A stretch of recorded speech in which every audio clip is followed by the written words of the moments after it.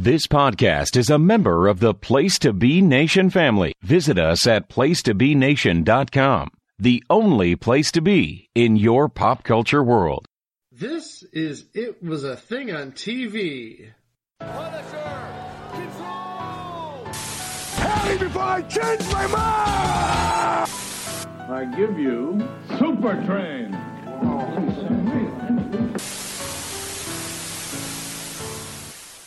Episode 311, submission OT 42. The Baseball Network. The Baseball Network was a joint venture between Major League Baseball, NBC, and ABC for the 1994 and 1995 baseball seasons.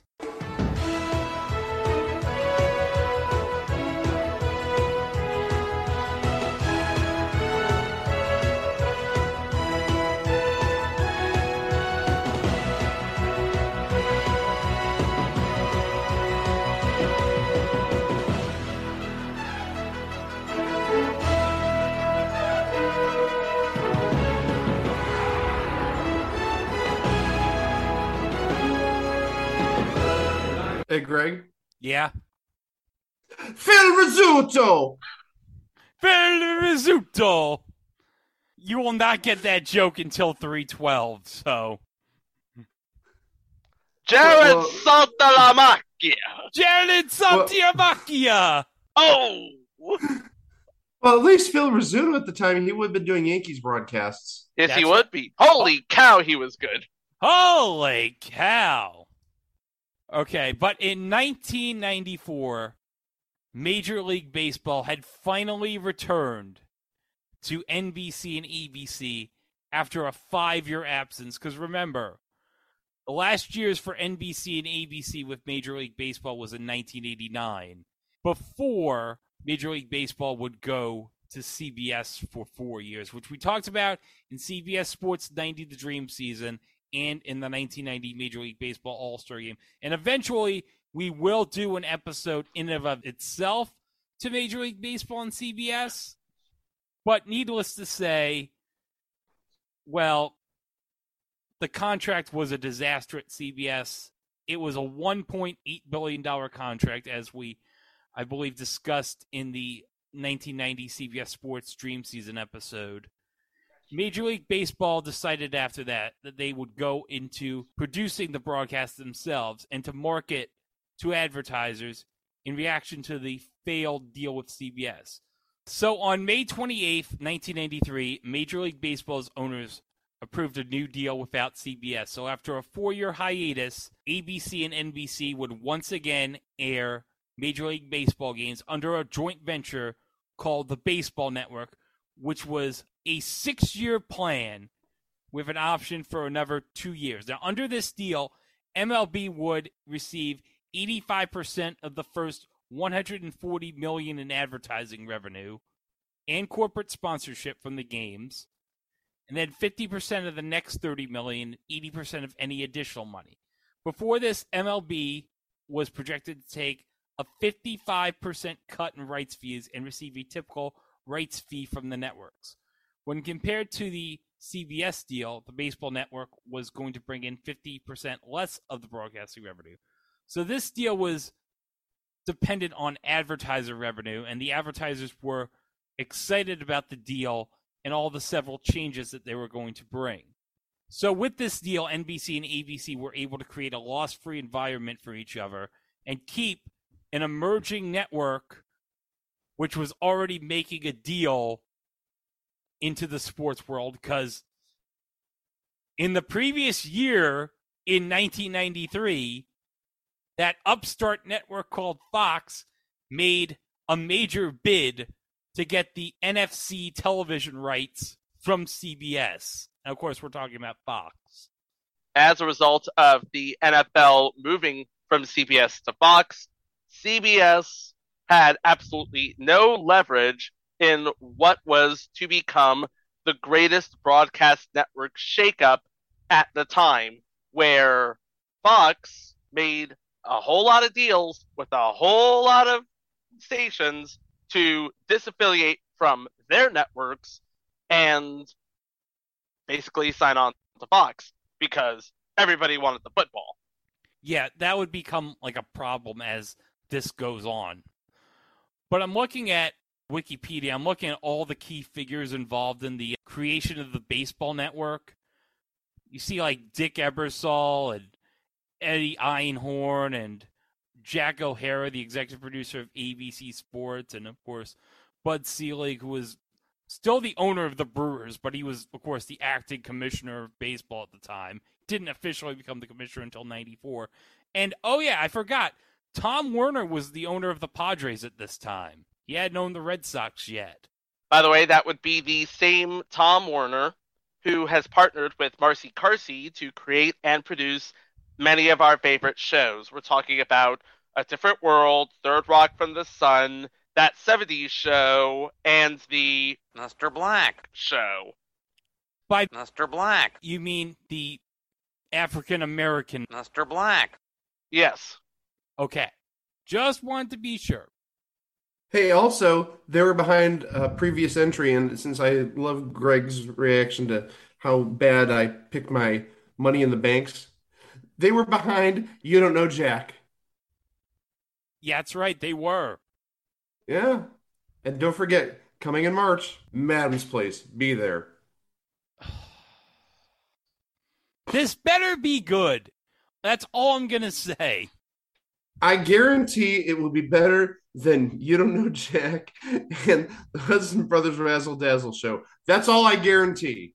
So it's going to be number one among those three. Okay. But you'd think that this would be the first time that MLB ever considered creating its own network. All the way back in 1988, Peter Uberoff, who was then the commissioner of Major League Baseball, had an idea for an all-baseball basic cable channel that would show as many as 4 games a night and would actually, in the off-season, air NHL and NBA games. So that would have been like something. I don't know how that would have worked. You're talking about a baseball network that would air basketball and hockey in the off-season. Yeah. Sounds like ESPN. Yeah. I kind of wish this deal would have happened because then we would have not had ESPN get the sports rights to all the major teams, and who knows how different the sports landscape would have been because of that. True. So the Baseball Network would officially start its coverage on NBC with the Major League Baseball All-Star Game from Three Rivers Stadium in Pittsburgh, which would be NBC's first telecast since Game 5 of the 1989 NLCS between the Giants and the Cubs.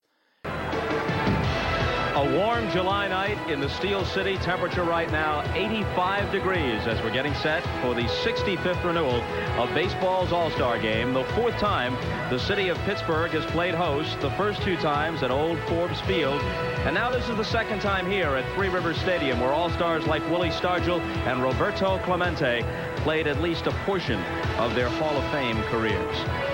Hello, everybody. I'm Bob Costas. Welcome to the All-Star Game. Bob Uecker and Joe Morgan will join me for the call momentarily. This should be a respite from all the peripheral problems that surround baseball. It is the mid-season classic, and let's hope that it is the middle of a full season. And in truth, baseball should be enjoying a renaissance on the field because right now the game is graced by the presence of the greatest collection of young stars in decades. We're looking forward to seeing them perform tonight. Now, that broadcasting team on the play-by-play, you would have Bob Costas on the play-by-play because, of course, NBC baseball, you got to have Bob Costas doing it. But he was joined with Joe Morgan and Bob Uecker as his analysts. I mean, makes sense because you have Bob Uecker, who, of course, the Brewers' primary announcer and a legendary name in his own right. And, of course, Joe Morgan was working for Baseball Tonight for Sunday Night Baseball on ESPN with John Miller. So, makes sense because he would have, I believe, worked at ABC right when they lost the Major League Baseball coverage with NBC to CBS in '89. And doing the pregame show, in one of his very first assignments for NBC, coming over from CBS that year, Greg Gumbel. Yeah, this would actually be his first real baseball assignment since the previous year's College World Series, if I'm not mistaken. And he also was the B announcer for, I believe, the last year of CBS's coverage of MLB. Because remember, he was also doing the NFL Today at CBS with Terry Bradshaw. And then when CBS lost the NFC rights to Fox, he jumped over to NBC. Because obviously they probably had an opening at the NFL on NBC pregame show. And they figured, oh, well, Greg Gumbel, we got to pick him up since he doesn't have a job at CBS anymore with the NFL Today. And Terry Bradshaw would have jumped to Fox to be part of the panel of their NFL show. Yes. So, of course, we have the NBC lineup. So on the ABC side, you had the same team that was calling games when they lost the broadcast in 1989. You had Al Michaels back as the A announcer, and on the color commentary with him, you have Tim McCarver, who would have just spent 4 years as the color commentator at CBS, and Jim Palmer. So it makes sense. You have the old guard from ABC coming back like they had never left. So, okay. NBC and ABC are back in the saddle. Everything is going great. So, I should mention that the idea of the baseball network would be that they would have, like, all the baseball games at one time, but you would get, like, a different crew depending on wherever your region is. So, to explain the concept, I'm going to put in here Al Michaels from the very first Baseball Network telecast on ABC on July 16th of 1994 from the Seattle Kingdome for the Yankees-Mariners game, explaining the concept right here. Hi, everyone, and welcome to Baseball Night in America. I'm Al Michaels, and those of us at ABC are delighted to be back in the business of broadcasting baseball for the first time since the 1989 World Series. And it's a brand new concept. We'll have 6 regular season games on ABC, including tonight and again on Monday night. Then we'll bring you the division playoffs in October, part of baseball's new expanded playoff format, and the World Series in late October. Baseball Night in America, a regionalized concept. You'll see a game in your region that's important to those of you in those particular areas. It also gives us the capability of updating games as never before. So sit back, relax, and enjoy the premiere of Baseball Night in America as we take you out to the ball games. So, of course, you have a regionalized slate of games, and I have right here on Wikipedia, Truth by Consensus Wikipedia, all the different announcers for ABC during this slate of games on July 16th. So, Mike, are you ready for this slate of games and who the announcers were? Can't wait. Okay. Well, let me start with Cleveland and the White Sox. Oh, my God! Oh, no! Oh, no. Okay, Mike, for the Cleveland White Sox game, you get, at color, Larry Sorensen. But the play-by-play, you get Hawk Harrelson. Is this the first time we've mentioned Hawk Harrelson in 311 episodes? Yes, I think it is. Yes, it is. Let's just say it right now. Hawk Harrelson sucks. Hawk Harrelson is a no-good jabroni. He's a jabroni. He is the dirt worst announcer. He makes Chip Carey look good. And also, weirdly enough, Hawk Harrelson is probably the first person we've talked about on this podcast who's had an alarm clock made after him. Oh, jeez. No, wait, I'm sure we talked about Keith Hernandez because Keith Hernandez had an alarm clock at a Brooklyn Cyclones game a couple years ago. Okay, second. There you go. All right, so Detroit, Kansas City, you have Tommy Hutton on color with Tom Hammond as play-by-play guy. Legendary announcer Tom Hammond. Yep, and For Baltimore at California, on play-by-play, you got Ken Wilson, who is a veritable legend in and of himself. Also a veritable legend in and of himself. The color commentator, Bert Blyleven. Yes. Or as Chris Berman famously said. Do it, yes, I was just going to say it. Do it, yes. Bert, be home by 11. Yeah, Bert, be home by 11. And that's one of his best ever. Oh, yeah. That was one of his best. But we also talked about him in the Rescue 911 episode because Bert had that Century 21 ad that we talked about. Yep, he is what we call a journeyman ball player. But let's put respect on his name because he is a Hall of Famer. That's right. And he has the famous shirt, which I won't say what it is, but he likes to do something. So for Milwaukee at Minnesota, you have George Grant at play-by-play with George Frazier, former Major League Baseball pitcher.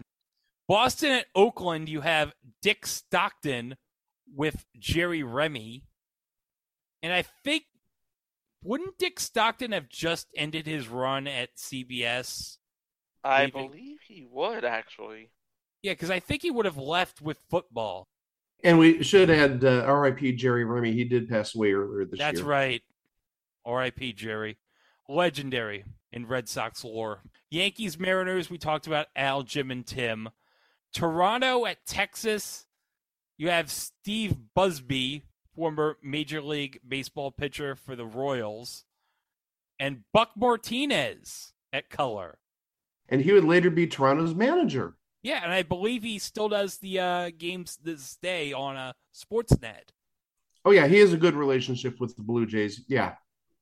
San Francisco at Montreal, we got Claude Raymond, former pitcher for the White Sox. Milwaukee team with the name that I won't say because reasons. Not the Brewers. Because they're racist, unlike the Guardians. They finally changed the name. They finally changed it. With, I'm going to probably butcher the hell out of this. Camille Dubé? Probably Dubé. Montreal. Camille probably Dubé. French. Camille Dubé.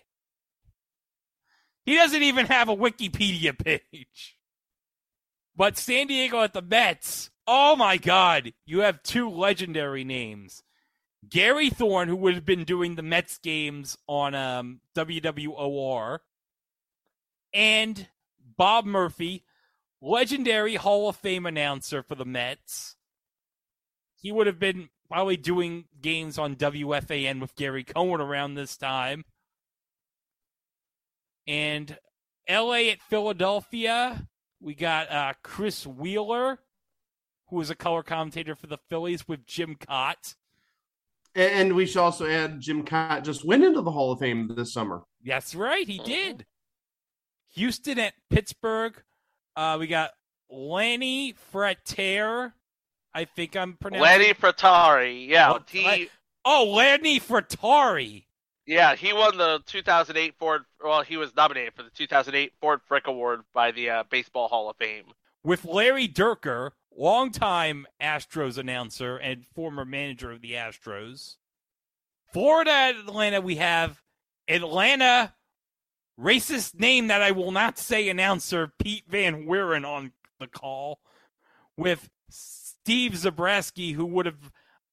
I know he announced it for the Mets at some point on WWOR around like between 84 and 89. I don't know what team he would have been announcing for at this time. He broadcasted games for the California Angels and covered track and field for CBS and Wild World of Sports for ABC. In 82, Zabriskie and Nellie Briles called the Angels Tigers for the USA Network. And in 1988, Zabriskie and Kurt Bevacqua called a game between the Giants and the Reds. So he would have been all over the place. And among his partners were Tim McCarver, Rusty Staub, and Ralph Kiner. Wow. That's right. And remember, for all you dads out there, happy birthday from Ralph Kiner on Father's Day. Oh, hold on a second. Speaking of fathers, the jokes are going to write themselves at this point, folks. The Cubs oh dear God, no. The Cubs at the Reds.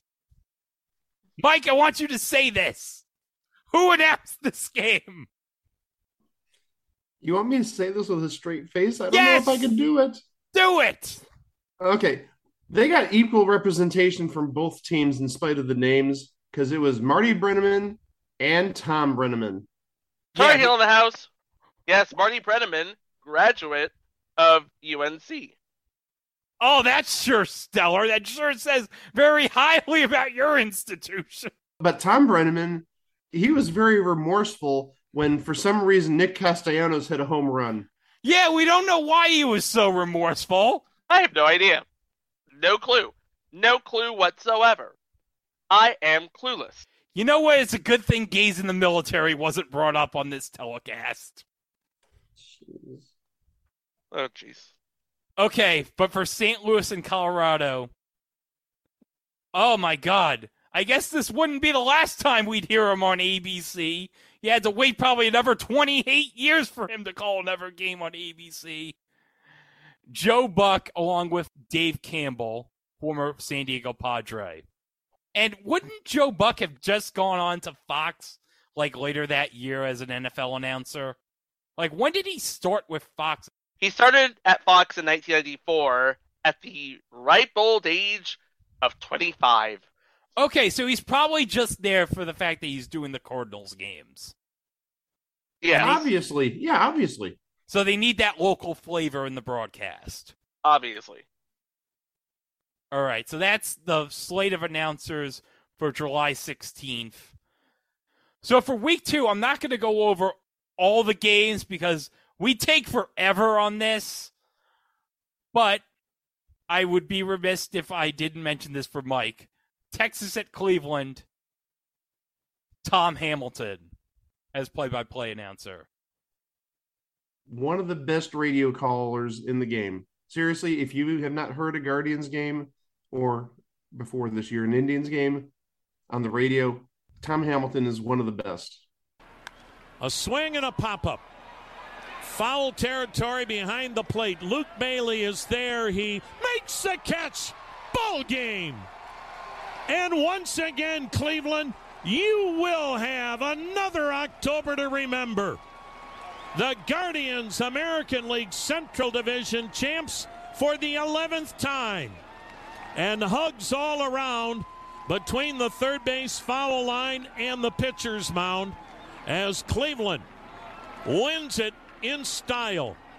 A 5 RBI game by Stephen Kwan, who capped it off with a grand slam in the 8th inning.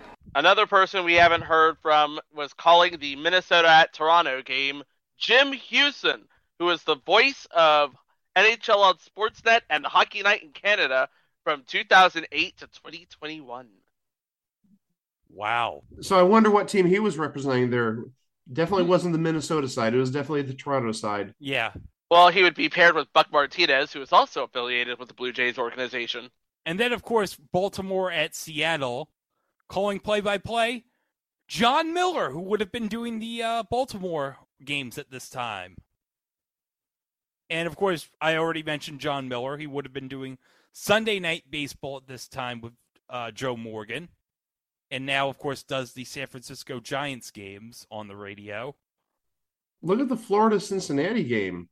Now, look who's doing the color there. Oh, Johnny this Bench. is a big one. Big one. Johnny Bench. Like, do we really have to describe Johnny Bench to these people? Sure.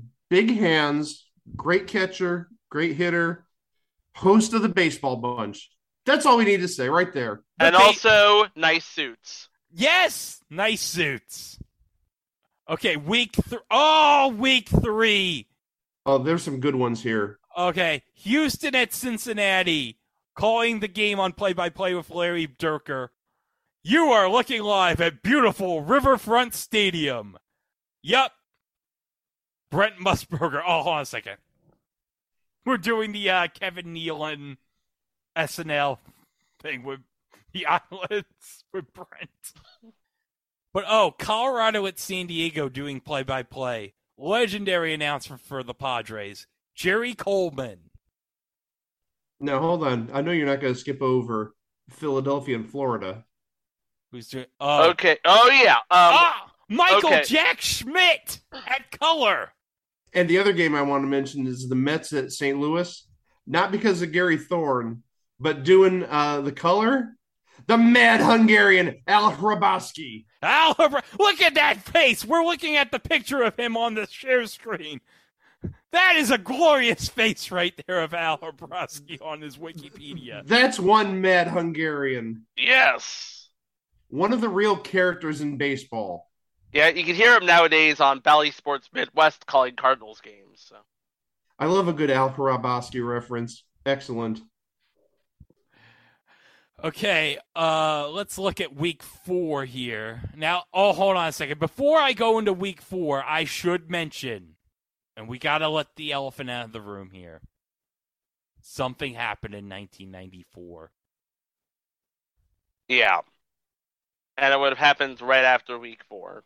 Yeah. Yeah, we missed out on the Indians Expos World Series. No, we would have missed out on Tony Gwynn hitting 400. We would have missed out on that, too. You're absolutely right about that. And you know what we also would have missed out on? An under 500 team winning the AL West. Everyone in the AL West in 94 was under 500. Well, yeah, because I almost said the Guardians. Well, yeah, because the Indians, I think when the season ended, they were really close to being like near 100 wins, and they did get 100 wins in the shortened season in 95. So they probably kept beating the AL West teams, you're saying? Well, I'm just saying they're weak, but also remember, they didn't do what they did nowadays where you play your division rivals 19 times a year. That's literally half your schedule. You basically played, I think, I'm guessing 6 games against everybody, more or less. And then I think within your division, you played a few more. You didn't play 19, I don't think. But yeah, some of these games, even more new names, even maybe in the scheme of baseball, even bigger names on some of these games. Yeah, Seattle at Kansas City, you got Dave Newhouse at play-by-play, late broadcaster for the Seattle Mariners. Absolute legend. That's the one guy I was actually focusing on was Dave Newhouse. Yeah. My, oh my. And I think that's pretty much, it for announcers from week 4. Because NBC, I believe, was supposed to get the second half of games starting in August, late August, as a matter of fact. But because of the strike, they didn't get any games other than the All-Star game. So they were screwed. Yep. And they wouldn't get games until the next season, but we will get to that momentarily. Because after they resolved the strike, they went back to the drawing board, tried it again in 1995, and this is what we got. It's basically a cut and paste of the first season. Yeah, but hold on. Before we do that, we got to mention ABC did have the All-Star game in 1995 from the ballpark in Arlington. And it was Al on play-by-play with Tim McCarver and Jim Palmer. It began as a one-shot deal in 1933 in Chicago, and here it is, 1995, the 66th Major League Baseball All-Star Game. And for the first time ever, it comes to North Texas, home of the Texas Rangers since 1972, and to the ballpark in Arlington, a beautiful new facility in its second year. Capacity crowd of close to 50,000 to look on. The ballpark in Arlington hosting the All-Star Game. I'm Al Michaels, and welcome to Arlington. And there is really no need to rehash what this sport has been through over the past year. It has been terrible. But the people who play the game and the people who run the game want to put everything on the back burner. They know the problems persist, but at least for one night, just concentrate on baseball as the brightest stars in both leagues have gathered in one ballpark for the annual midsummer celebration. They call it an all-star game, but it's really an individual showcase because when you think about the memories, they deal with individuals. In 1934, Carl Hubble struck out 5 future Hall of Famers in succession. In 1970, Pete Rose barreled over Ray Fosse for the winning run. In 71, Reggie Jackson hits an otherworldly home run onto the roof in Detroit. In 84, a 19-year-old rookie by the name of Dwight Gooden strikes out the side. So when this crowd goes home, long after they have forgotten who wins or loses, they'll remember some individual feat. And Tim McCarver, the way the ball travels in this ballpark, it might be a 500-foot home run. Well, it's possible. As a matter of fact, that's what people look for when they think of the All-Star game. And I believe if I remember that 95 All-Star game, didn't the National League win like 3-2 and like all their hits were solo home runs? Yeah, I seem to remember they only had 3 hits and they were all home runs. I think Piazza had one. Jeff Conine had the winning home run, and he was the MVP. But I forget who had the third for the National League in 95. Well, while we're looking at that, let's talk about some of the names that did games in the 1995 season, because I'm looking at this list, and I see a few names that stick out. And the thing is, what I'm noticing about this 1995 season versus the 94, there isn't the relationship, if you will, between the two teams. See, you may have Buck Martinez, for example, not calling a Toronto game, or Tom Hamilton calling a Cleveland game. For example, what I mean by that is if you look at Milwaukee and Chicago White Sox, you have John Wathan. John Wathan was a catcher on the Kansas City Royals in the 1985 World Series team. And he's very closely associated with the Royals. So that's a little bit of a weird one. Look at the one below it. Texas at Boston. Oh, look who's doing color on that game. Oh, Joe Torre. Yeah, because I believe he would have just been let go as the Cardinals manager in 95. Yeah, and then he would turn around and join the Yankees. And he's not known for Texas or Boston, so.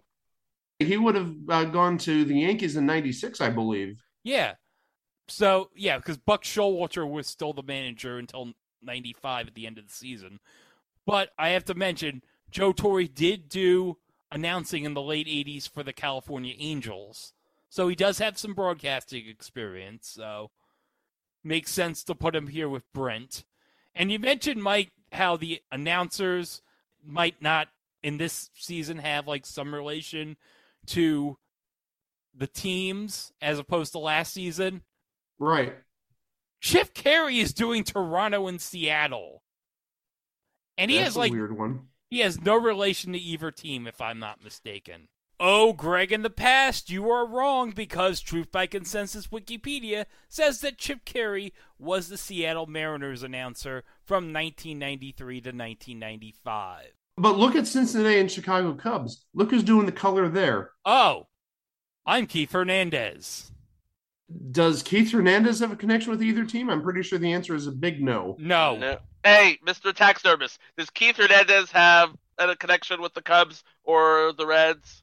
Nope. And then look at the bottom one, Atlanta at San Diego. Look at the color guy there. Oh, I know this guy didn't have a connection with either of those teams. No, he did not. Joe Garagiola. But yeah, and that would have actually been a good game, Atlanta at San Diego, because this is Atlanta. They'd win the World Series in 1995, as much as I hate saying that. So, yeah, they got a good color commentator for that game. And San Diego would have been no slouch, I don't think, at this point, especially Tony Gwynn. Was Ken Caminiti there at this point in 95, or was that later? Yeah, he would have been – his MVP year, I think, was 96 with the Padres, because I know before then he was, like, with the Astros and some other teams, but I'm pretty sure Ken Caminiti was with San Diego at that point.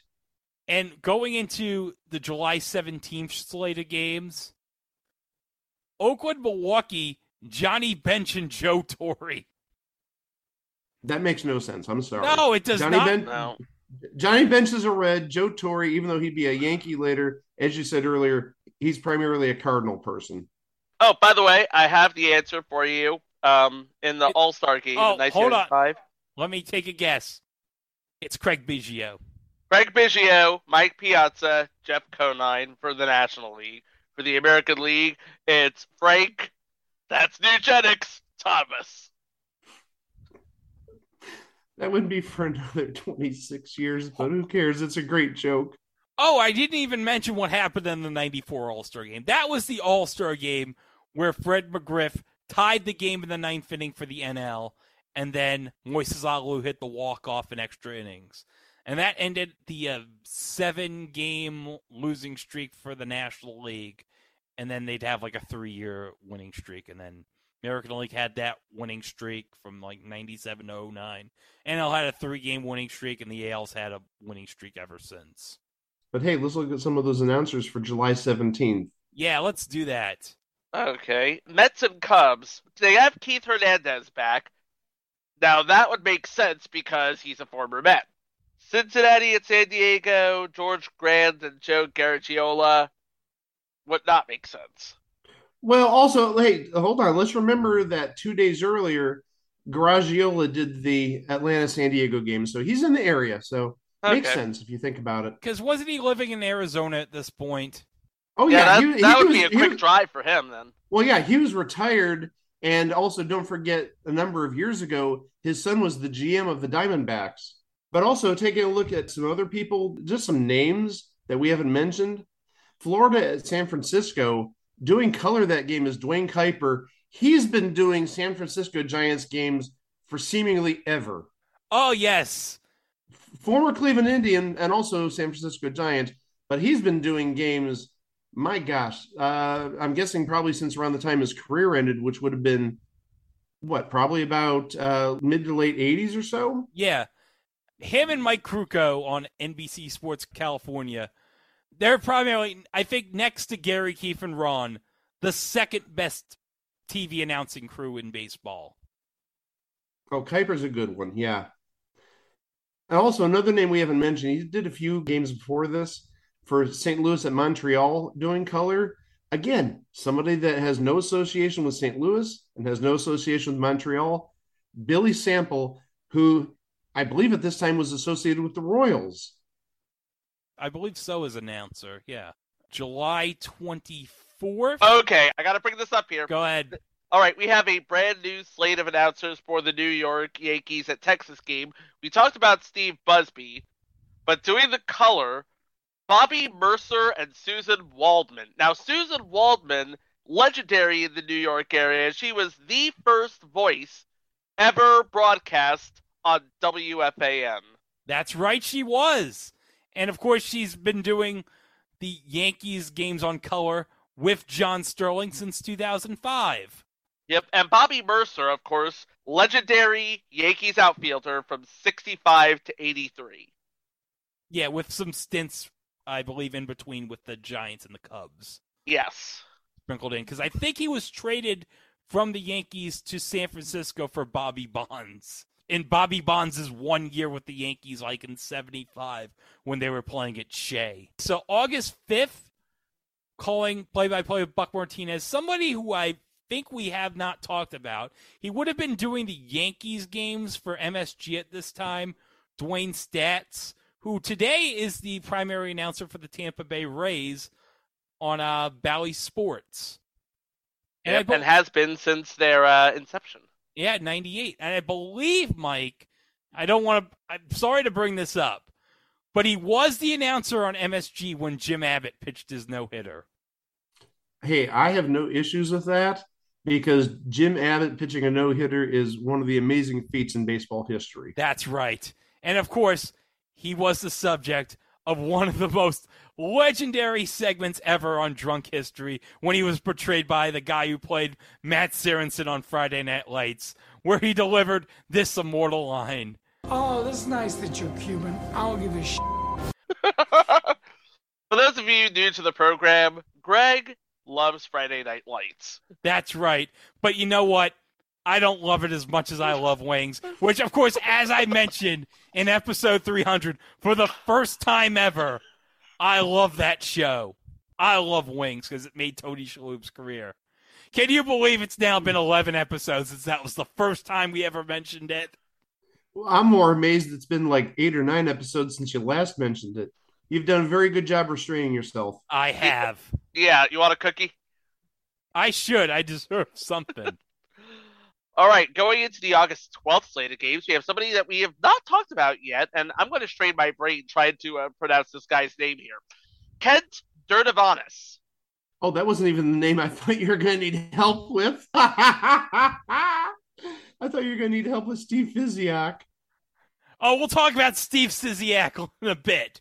But let's talk about Larry Sorensen. Oh, I see why you wanted to bring him up, because he's a former Cleveland player. No, I didn't. I didn't bring him up. That was Chico who mentioned. That was me. Yeah. I'll tell you right now, that makes perfect sense because he used to pitch for the Brewers. He is calling a Brewers game. Yes. And Kent Durdevanis, former voice of the University of Arizona Wildcats, and did Brewers play-by-play on WVTV. Oh. Okay, so there's a hometown connection there. Okay. And Steve Physiak would have been doing San Diego Padres games at this time in 1995, but he's been doing the Kansas City Royals games with Rex Hudler, who he had previously done games with the Anaheim Angels since 2012 on Bally Sports. But Seattle and Kansas City, Mike, I'm going to need your help here. No, you're not. You got it. On color, Paul Splitor. You got it. Okay. Paul Splitorf. Cool. Also, another name we haven't mentioned who did St. Louis and San Diego. Another name pretty big in the baseball biz, Jerry Royce. Jerry Royce. And you know what? His Wikipedia profile picture looks like something that you would see on those, like, something on, like, Shutterstock or something that you'd have to pay, like maybe $20 to, like, use in, like, ads or whatever. No, you know what his picture looks like, Greg? What? His picture looks like the after he used Nugenics.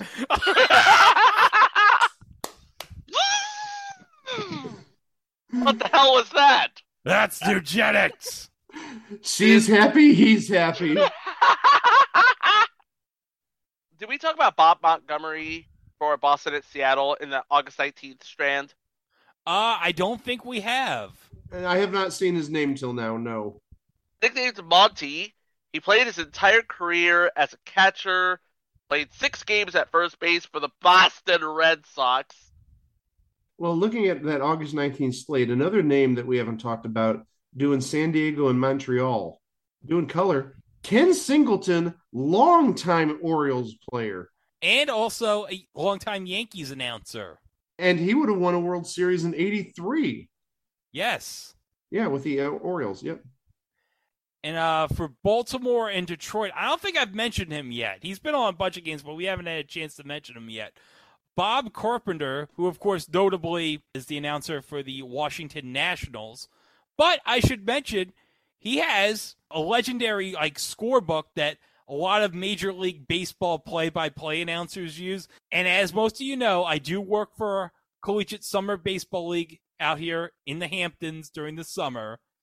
And I may or may not use his scorebook for scoring games, especially because it helps, because collegiate leagues, the stats are very important, especially for players who may be entering the portal. Ah, makes sense. Another name I haven't seen who did Florida at Pittsburgh, the color guy, Steve Blass. Steve Blass. That sounds like a fake name.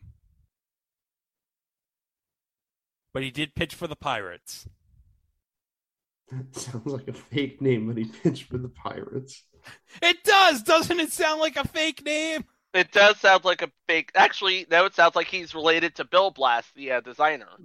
I was going to say, he sounds like he's related to Classy Freddie Blassie.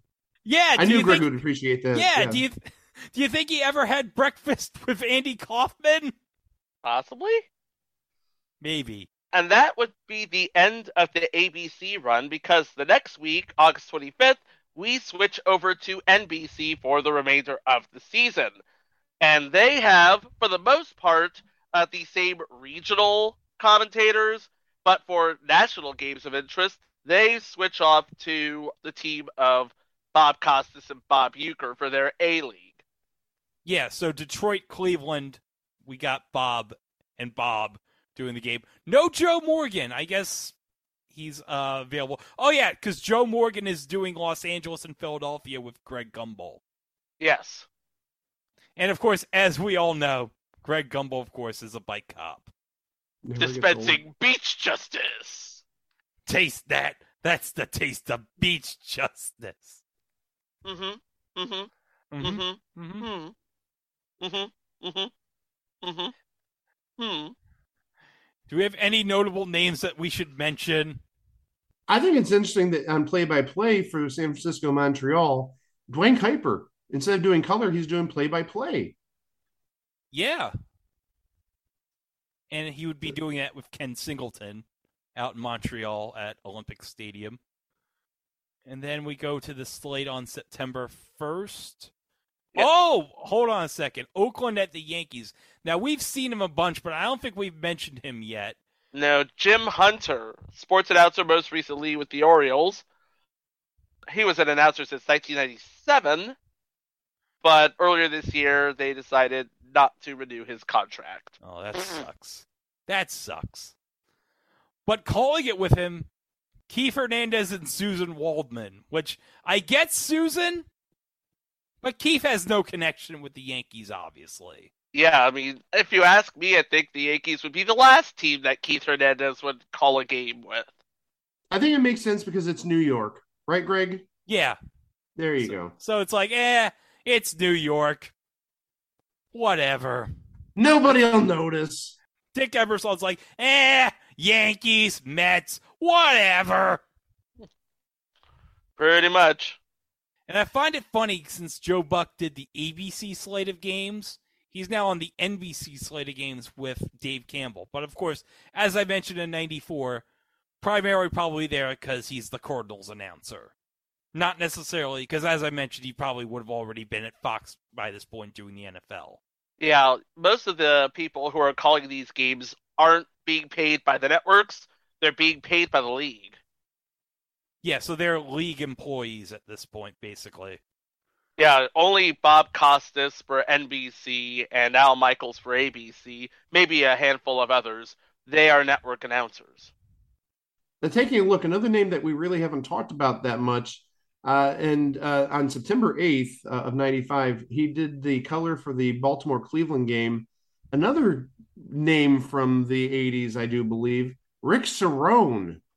Yeah, Rick Cerrone. He would have been doing a lot of Mets games for the Baseball Network with Bob Murphy.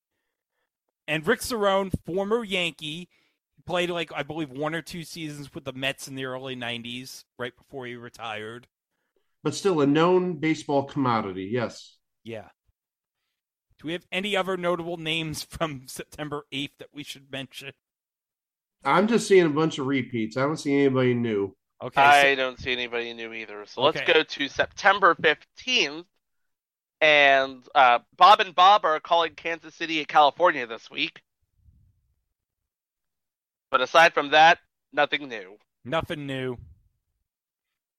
Oh, I don't think I mentioned Ted Robinson, because we've seen him a bunch of times. Yeah, Ted Robinson, San Francisco and Pittsburgh. He would have been doing games for the Giants at this point, I believe, in 95. And then September 22nd.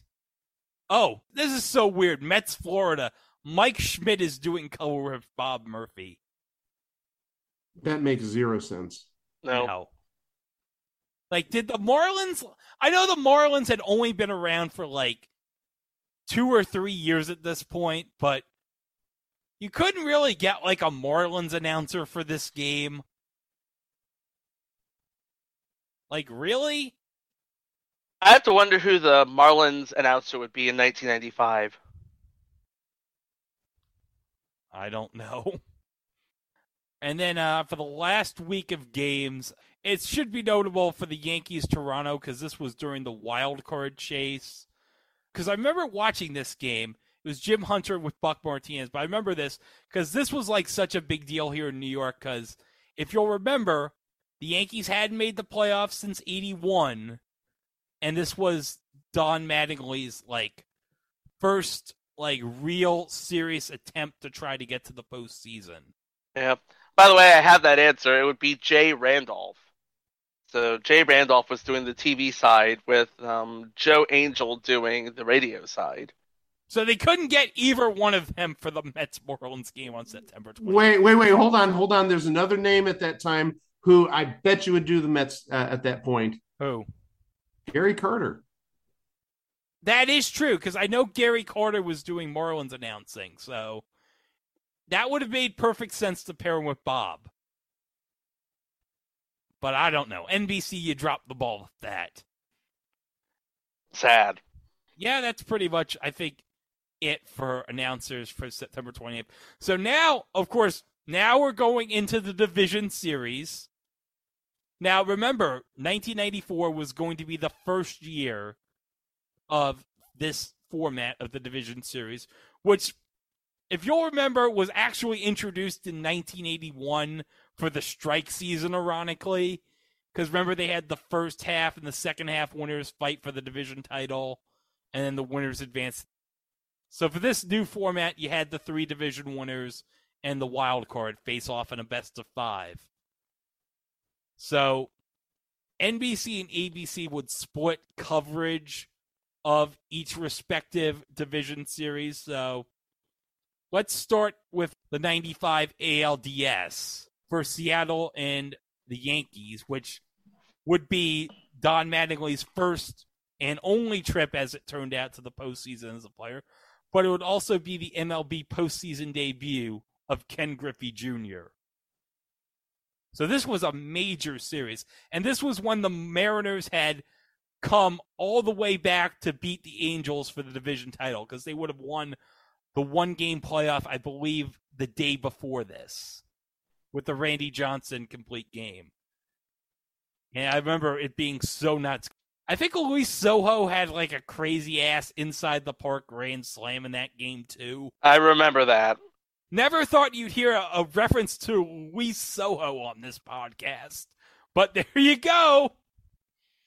But yeah, Seattle, New York for NBC, you had Gary Thorne and Tommy Hutton on the call. And Game 2 of this series is remembered for being one of the most legendary postseason games that I can recall. It went 15 innings, and the Yankees would win in the bottom of the 15th inning on a walk-off home run by Jim Leyritz. Fly ball, right field. Maybe. It could be. Back at the wall. Goodbye. Home run. The Yankees win. Jim Leyritz, a 2-run homer in the 15th inning. Yankees win 7-5. Yes, Debbie the Bat came through for Jim Leyritz and the Yankees that night. Thanks, Calvert, for naming that Pat Debbie. But yeah, if I remember correctly, I believe at one point in the game, in like the 12th inning, pinch running for the Yankees is a young Jorge Posada, who I believe only would have played like in 2 or 3 major league games at this point. And they actually called him up from the bullpen to pinch run, which was kind of awkward because he had to run all the way from the bullpen to first base to pitch run. That was nuts. Just a little bit, yeah. And then for ABC from Seattle, we got Brent Musburger and Jim Cott doing the announcing. And Game 5 is one of the most legendary games ever because the Yankees had a 2-0 lead in the series going into the Kingdome. Because, yeah, this was weird. This was like the home team for the division series, even though Seattle won the division, hosted games 3, 4, and 5, which I believe changed in like 97 or so, because Major League Baseball probably realized, oh, that's weird that the division winner doesn't get a home game against the wild card until Game 3. But yeah, Seattle would win Games 3 and 4, and then in Game 5, the Mariners would come back in Game 5 and win in extra innings on a base hit by Edgar Martinez that scored Ken Griffey Jr. to advance the Mariners to the ALCS. Line drive, we are tied. Griffin is coming along. In the corner's Bernie. He's going to try to score. Here's the division championship. Mariners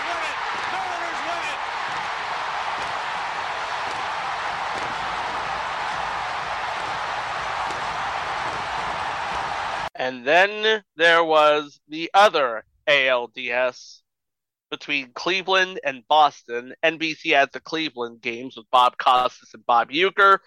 ABC had the Boston games with Steve Zabriskie and Tommy Hutton.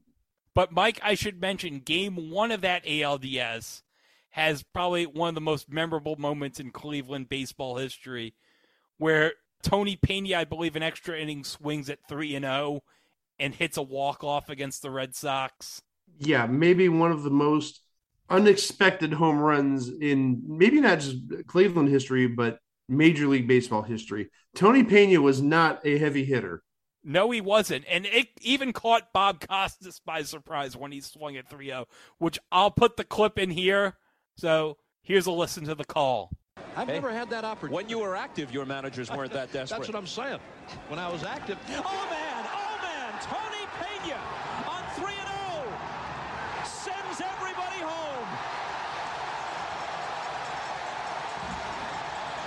Tony Pena spells goodnight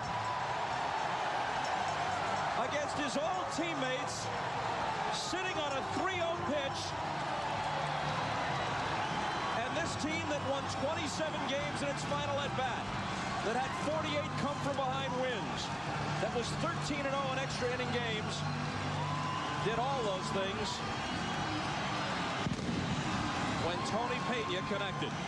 Yeah, so even that caught Bob Costas off guard, that Tony Pena would swing at 3-0, and he would hit a walk-off home run. That was such a crazy moment, but an awesome moment, too, at the same time. So Cleveland swept Boston 3-0 in that series. And then we go to Atlanta at Colorado. And, of course, this would be Colorado winning the wild card in only their third season of existence. And their first at Coors Field. Because, remember, Coors Field would have just started in 95. Yeah, it took 2-3 years to move in. Yeah, because they would have been at Mile High in 93 to 94. So, yeah, you got Pete Van Wieren from Atlanta calling these games with Larry Durker on color, which, I got to be honest, as a Colorado fan, I'd kind of be pissed if Pete Van Wieren was doing the games. Just saying. Because he's an Atlanta announcer, but whatever. And then on ABC for Game 4, we have Al Michaels doing the game with Jim Palmer and Tim McCarver.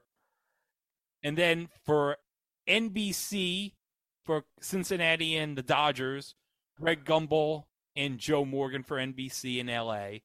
And then ABC, we got Al Michaels with Jim Palmer and Tim McCarver. Because that was a 3-game sweep, if I recall, of the Dodgers.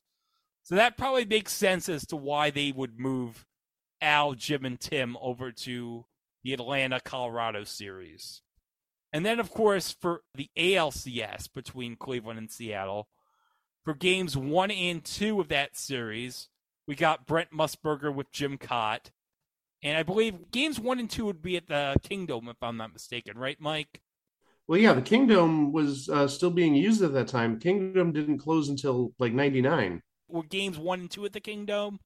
Games 1 and 2 were at the Kingdome. Games 3, 4, and 5 were at Jacobs Field, and Game 6 was also at the Kingdome. Okay, that makes no sense, because I know Cleveland won 100 games this year, so what the hell? Why didn't they have home field for that? Mike, do you have any explanation for why they didn't have home field? Did it matter? We won. You mean they won? The Cleveland team won. Correct. Okay, good. The Cleveland team won. That's the correct answer. Screw you and your semantics. Pronouns, pal. But NBC for games 3 and 6, Bob Costas with Bob Uecker. And then for the NLCS, which was a 4-game sweep of Atlanta over Cincinnati, for the ABC games, we have Al, Jim, and Tim on the call. And then for the NBC games in Atlanta, we got Greg Gumbel and Joe Morgan. Okay, so here's where we get to the World Series between Atlanta and Cleveland. And boy, man, in 2022, boy, is this awkward to talk about given the team names at this time. Yeah. Well, hopefully if you're listening to this in the future, Atlanta finally had enough common sense to change their name. Okay, just call them the Future Guardians if that'll make you feel better. Okay, the Future Guardians against the Atlanta team with the racist name.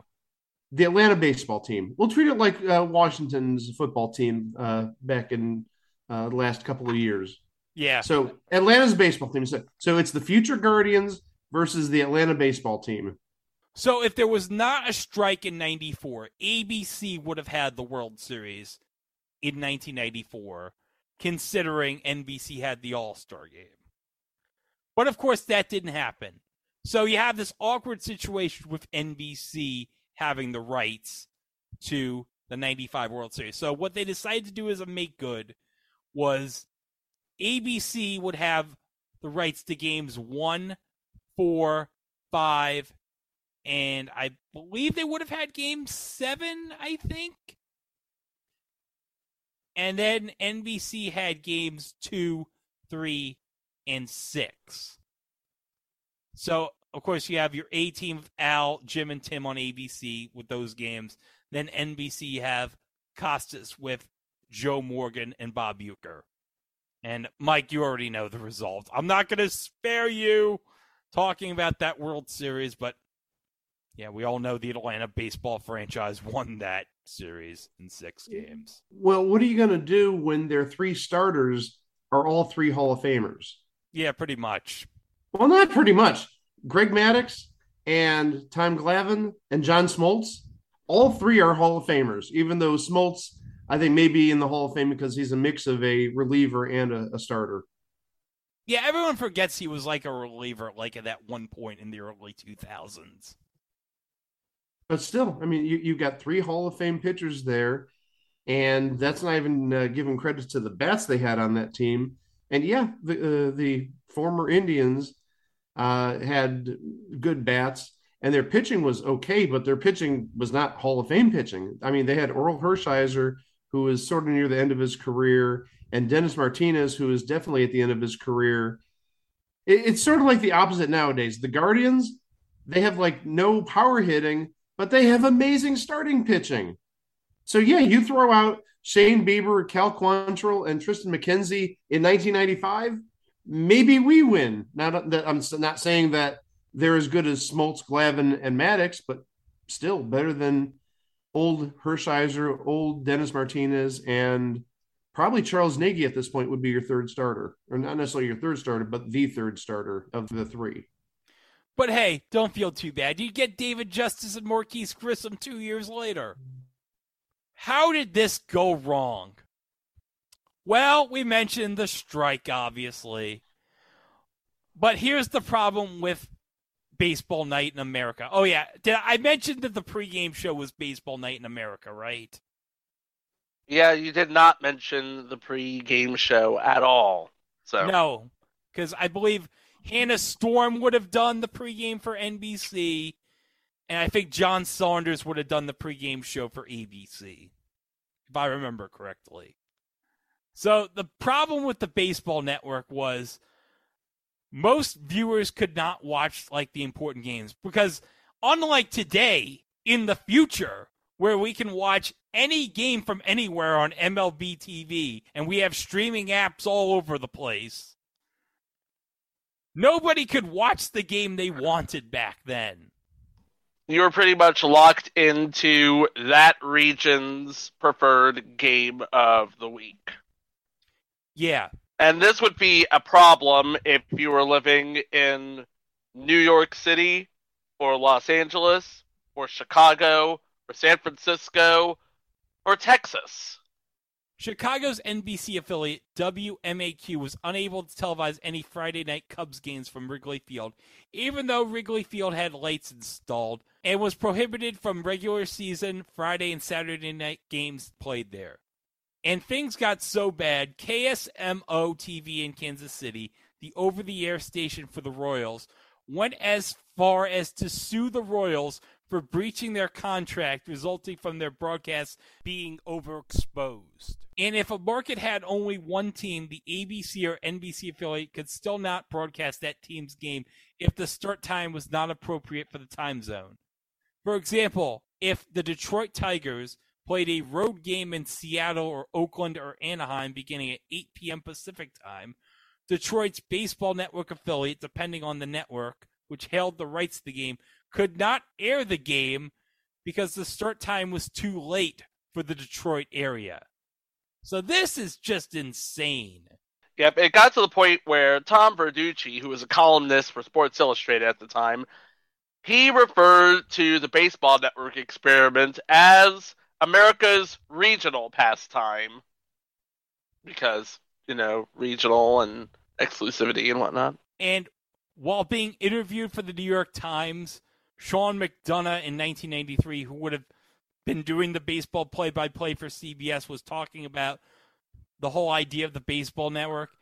And he talked about how this irritated him because McDonough, who's from Boston, who of course would have been doing the Red Sox games on WSBK Channel 38 at this time, said if he was to move, for example, to Atlanta and the Red Sox were in the playoffs, he could not be able to watch the Red Sox in the playoffs from Atlanta because he's in Atlanta. That's just like an example. But McDonough also said that his call in the 92 NLCS of Sid Bream's slide to win the National League Championship for Atlanta against Pittsburgh would not have had the same impact if fans couldn't see the whole game, because if you had an ALCS game starting at an earlier time and you got to the game later, it might affect a viewer because you wouldn't have been able to see part of the game from the beginning.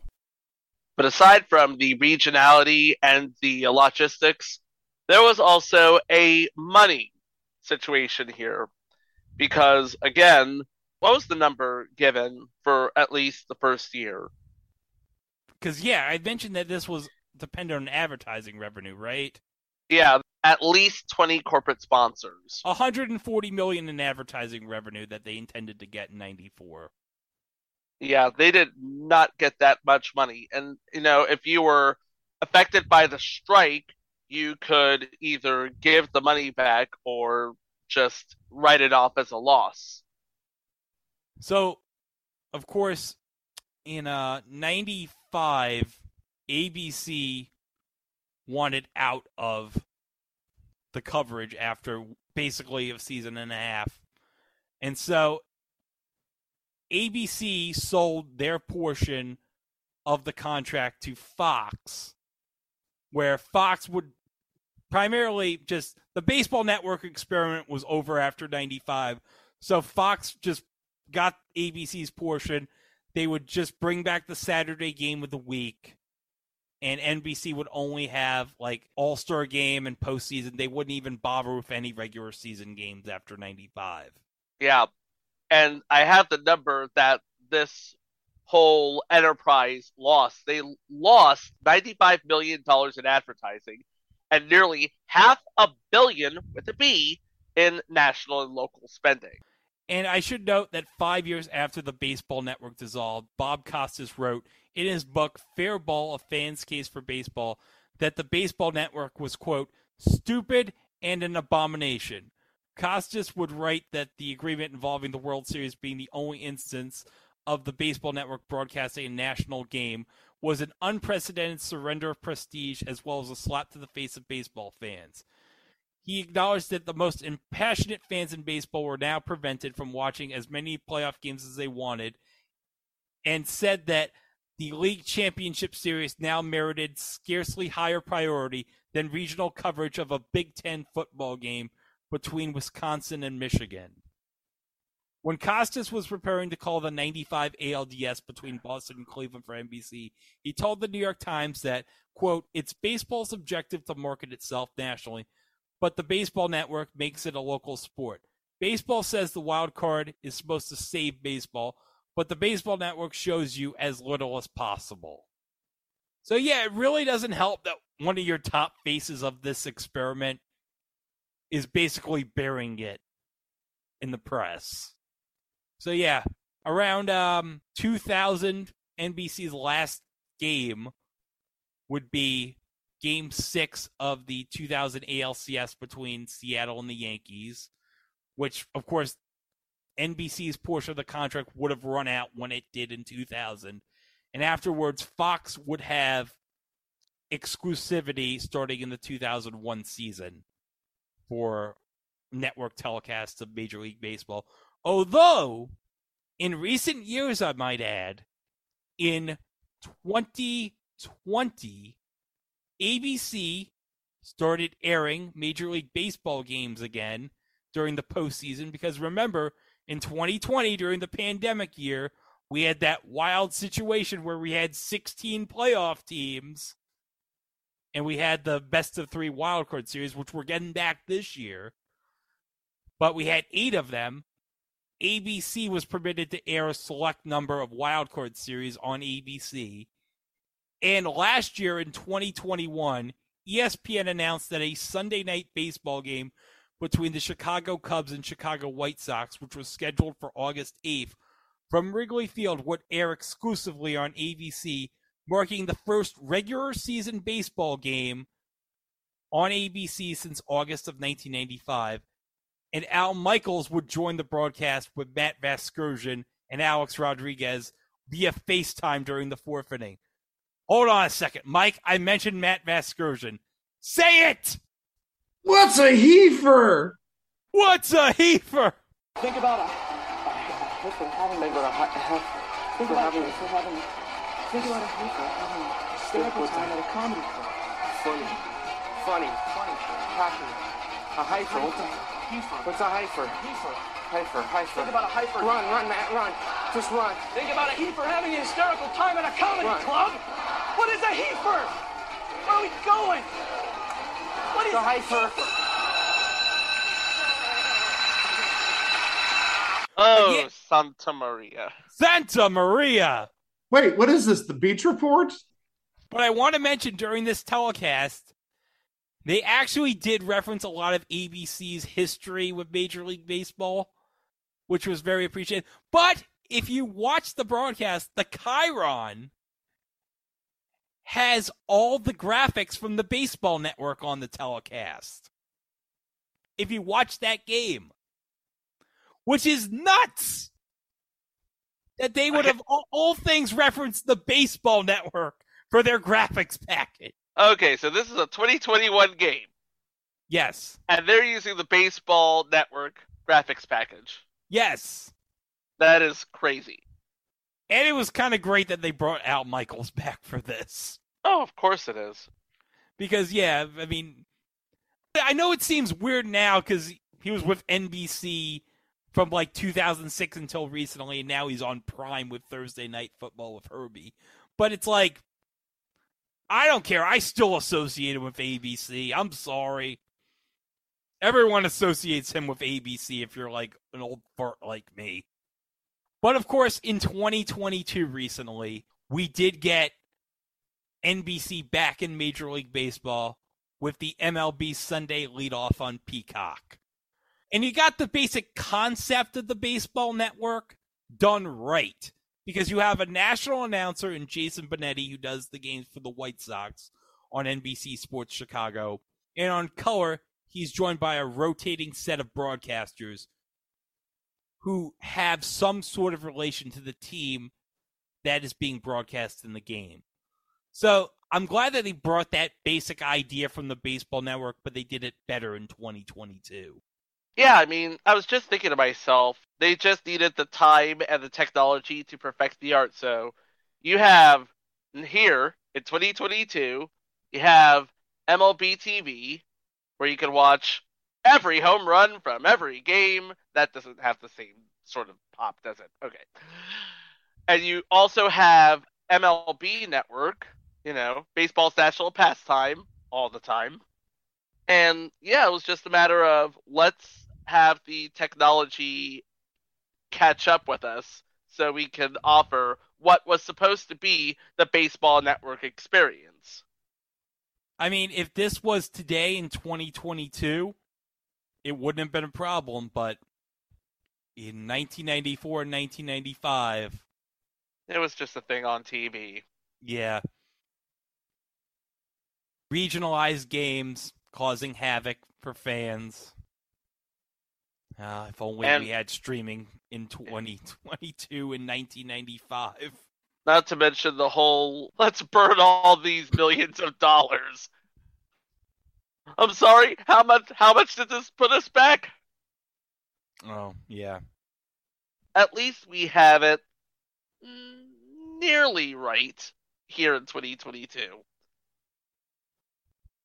Yeah, kind of. I mean, you still have Fox doing games, but now you got everything all, like, different rights here and there. You got your Apple TV doing games on Friday. You have Peacock doing games on Sunday. You have, of course, the ESPN Sunday night game and their slate. You have TBS with their slate. You have MLB Network doing national games with the local broadcasts mixed in depending on your region. So now in 2022, it's no problem. You can watch now any game you want. Oh, yeah. Oh, spoiler. I won't be on episode 312. Oh, well. Let's hope you don't make a visit to Frankie Lasagna's. Hey, Phil Rizzuto! Hey, Phil Rizzuto! It's so nice to come in Toronto! Joe DiMaggio! Hey, DiMaggio! Gerald Santalamacchia! Ew! Jared Santiamacchia wanted a very obscure reference for the podcaster. Roar! For it's 1, 2, 3 strikes you're out at the old ball game.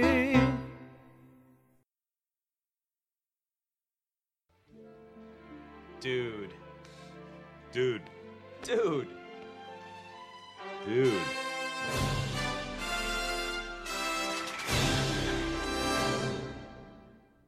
Episode 312, submission 1479. The introduction of the compact disc on ABC Australia's Towards 2000. The introduction of the CD on ABC Australia's Towards 2000 was a segment on the show Towards 2000 that aired in 1982. Well, Chico, in the month of October, we're marking a big occasion. It's the 40th anniversary of the release of the compact disc in Japan. Yep. It was co-developed by Philips in Europe and Sony in Japan to play digital audio recordings much in the same way that 35s were played on the gramophone using a needle. Although, instead of a needle, you had lasers. Yes, lasers, which we already talked about in previous subject, the 1981 Sears Teleshop Laserdisc. It's got to be Cheryl Teagues. Future Hall of Famer Luther Vandross. Well, we got to see about that. But as we mentioned in that episode, Laserdiscs, we saw like the guy from Sears holding the Laserdisc. It was like gigantic. It was like nobody knew what to do with discs because these were brand new. Nobody had an idea of how to work these discs. So Sony and Philips decided to use that sort of idea into like a smaller, more compact. See what I did there? A smaller, more compact disc. Yes. It's time now for the Science Corner portion of the program. Your standard run-of-the-mill CD has 5 layers. The first layer is a polycarbonate disc layer that has the data encoded by using bumps. Those bumps, of course, have been etched by lasers recording on the polycarbonate. The second layer is a shiny, reflective layer that reflects the laser. I do not remember off the top of my head what it is made from, but if you break it, it just gets all over the place. So. Yeah. The third layer is a layer of lacquer that protects the shiny layer. The fourth layer is artwork that is screen printed on the top of the disc. And then, uniting the 4 layers, a laser. It reads the CD, reads the bumps, It's reflected by a sensor, which converts it into electronic data, or a sound. The laser fires from inside the CD through the 4 grooves and produces a noise. Well, actually, it goes through all sorts of digital decoding and encoding before it produces the noise, but it produces a noise nonetheless. And in the late 80s and early 90s, if you wanted a really good album, these were your best bet because they promised digital, lifelike sound, vibrant stereo recordings, and the ability to take it with you eventually. And also, these things, unlike records, don't scratch. No. Well, we'll get to kinda. that. We'll get to that. Yeah.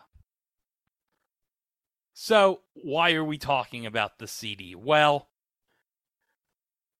people, let's go on a field trip because for the first time ever, we're going down under. So this comes from ABC in Australia. That's right, folks. There's another ABC. Yes, this is the public television version of ABC, and it's in Australia. The show itself is called Beyond Tomorrow, but originally started out as Tour 2000 for the first season, where this episode comes from. And then after 1984, they changed the name to Beyond 2000. And then sometime after that, I want to say 1988, they changed it to Beyond Tomorrow. Fun fact, in 1988, it was picked up by the then young and fledgling Fox Network to air as part of their programming, hosted by KRON San Francisco newscaster Henry Tenenbaum. Okay, so now in this segment, we're going to go to the original segment that introduced the world to the compact disc. Now, this is being presented by Sonia Humphrey.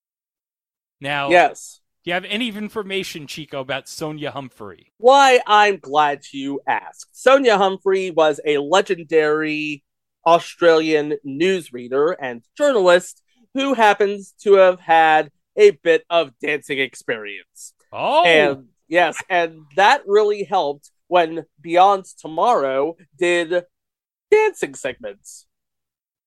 Dancing segments? Dancing segments on Beyond Tomorrow. Huh.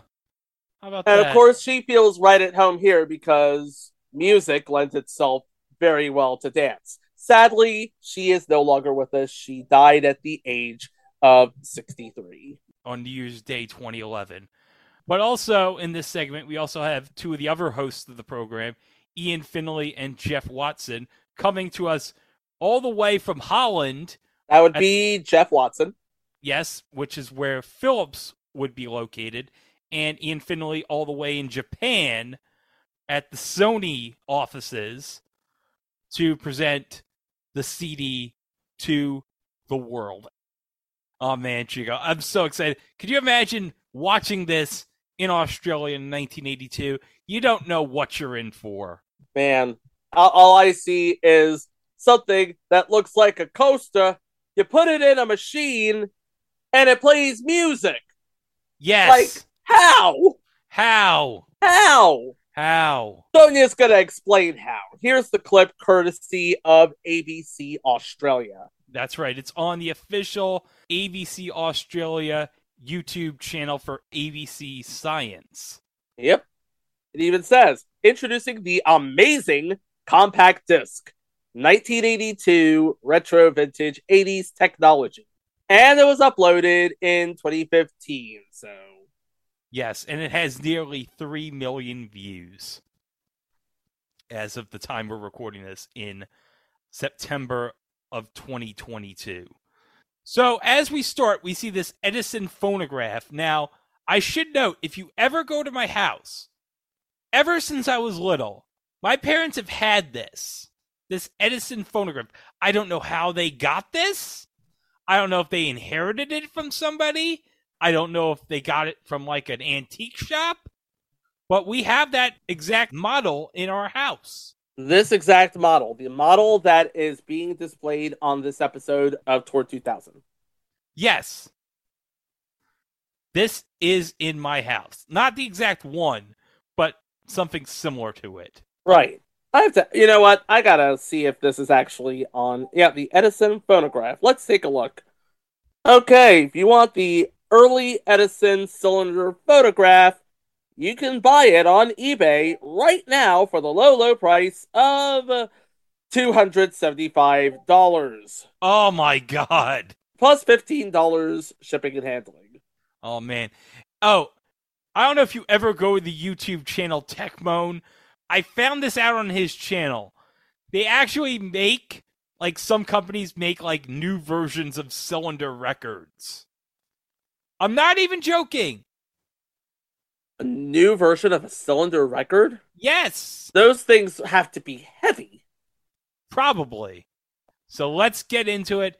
Let's introduce ourselves to the compact disc. Now, I should note for the YouTube listeners, we may get like some copyright music right here.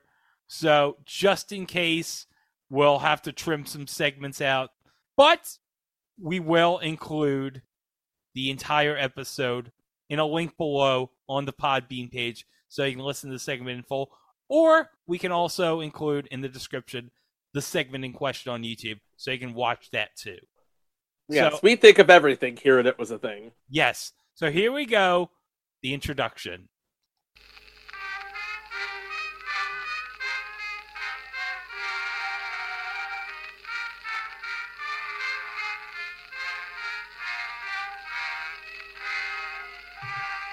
I love cornet music. Dateline Japan and Holland assignment In the Groove.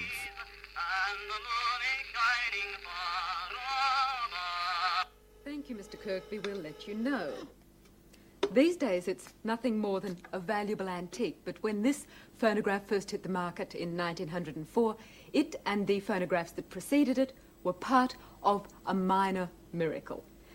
These things, with their wax cylinder recordings, altered forever the way human beings enjoy themselves. For the first time, music was available at will in the house to those not rich enough to support a private orchestra.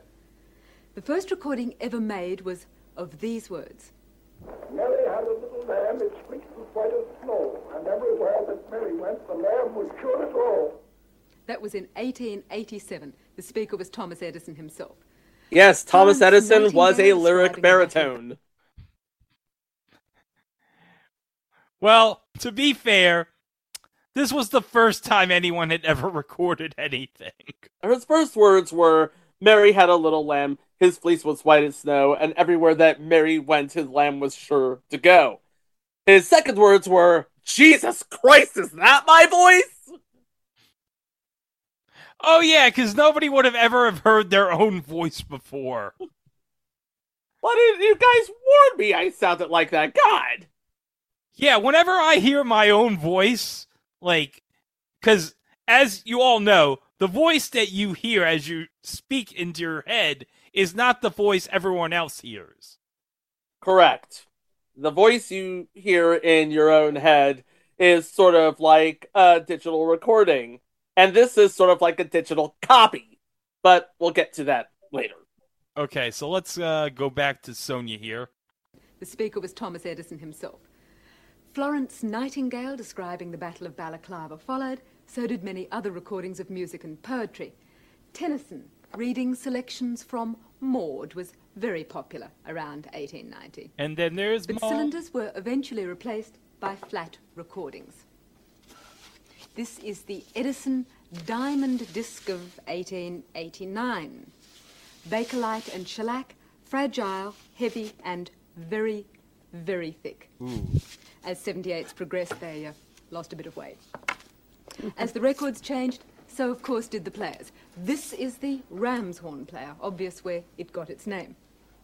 The sound is taken mechanically. You don't look like a ram's horn to me. And then travels acoustically up the tube and out of the horn. No amplifiers or electronics there. Sometimes these ones came with bamboo needles that had to be sharpened after every single record. Wow. Bamboo needles that had to be sharpened after every playing. But hey, as you can see, no wires. No wires. Hoot wireless. Hoot wireless. Hoot wireless. Hoot wireless. And of course, time goes forward. By the 1920s, this was the height of elegance. It had metal needles, literally needles, very sharp indeed, and a very heavy head. It also had to be wound mechanically. Electricity, of course, was the power source by the 50s when the gramophone and the radio shared a cabinet, making the radiogram. The microgroove long-playing record now began to dominate the market, and with minor improvement, it's been with us ever since. But isn't there something better?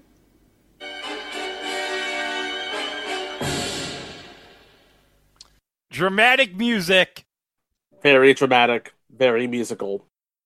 And here we are in Europe at the Philips plant with Jeff Watson listening to the dramatic music you just heard. Yes. So let's go to Jeff right here from Holland. And what you've just been listening to is the ultimate in recorded sound. It will make all conventional disc and cassette systems obsolete. It's dustproof, scratch-proof, digitally recorded, read by a laser, and it's called the compact disc. And that's it.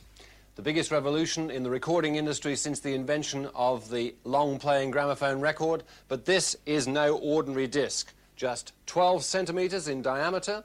The music is recorded onto it digitally, and there's no needle being dragged through a groove. That information is being read by a laser light.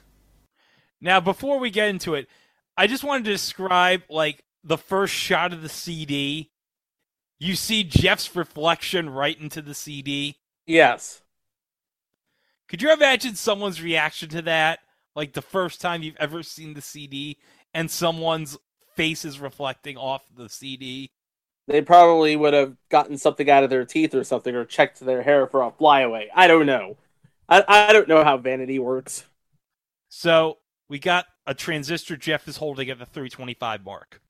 Yes, and this is the transistor that fires the laser that reads the CD. Yes, so let's continue. And this is the tiny laser that does all the work. A small, low-power semiconductor which emits invisible infrared light and plays the record from inside out. Magnified 12,000 times, this is what the surface of the compact disc looks like. You can see the thousands of tiny pits and grooves which the laser has cut into a thin plastic sheet. When it's monitored or read off by another laser in the playback machine, the lengths of the grooves and the distances between them give varying light patterns, which are then picked up by a tiny diode. And unlike a conventional gramophone disc, this is totally proof against fingerprints and dust because the information is stored underneath a plastic film. It doesn't really matter how much I manhandle that particular disc, it will still continue to give very good audio quality. This is a one-sided disc. On the other side is simply the label of the record, and the record player which plays it is also surprisingly small and compact. That information is read by a laser from the underside. You simply place the disc in there like a conventional record player, and off you go. Now, Chico, this theme is notable to me because this piece of production music was actually used in NBA Finals highlight videos. These would be in the mid to late 80s, like the kind that come with your year-long subscription to Sports Illustrated? Yeah, kind of. Okay. This is from an album called Tempest Fugit from Bruton Music, and the theme that is being played on that CD going into the transition back to Sonya is called Strident Theme. Oh man, I had Shazam up and everything. I was ready to Shazam the track to see what it was. Unfortunately, this track is not on iTunes. I looked. But I actually did get the somewhere on the internet, I actually did manage to get that song. Not a song, but the theme. So I could play it.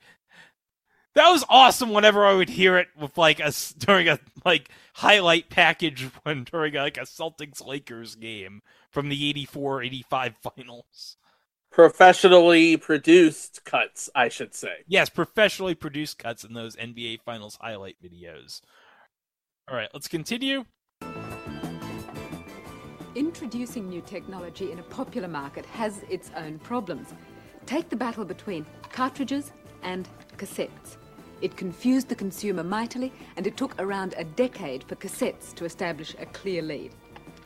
The big manufacturers have learnt from that experience. With the laser audio disc, two of the biggest, Philips and Sony, have united to produce compatible hardware. Half a world away from Holland, in Tokyo, Ian Finlay found that although their players look different, the discs are exactly the same. Now, I should note, since you won't see it in the audio, but Sony is holding a cassette, and what's called a cartridge is what we refer to as an 8-track. Yes, and what she says is true.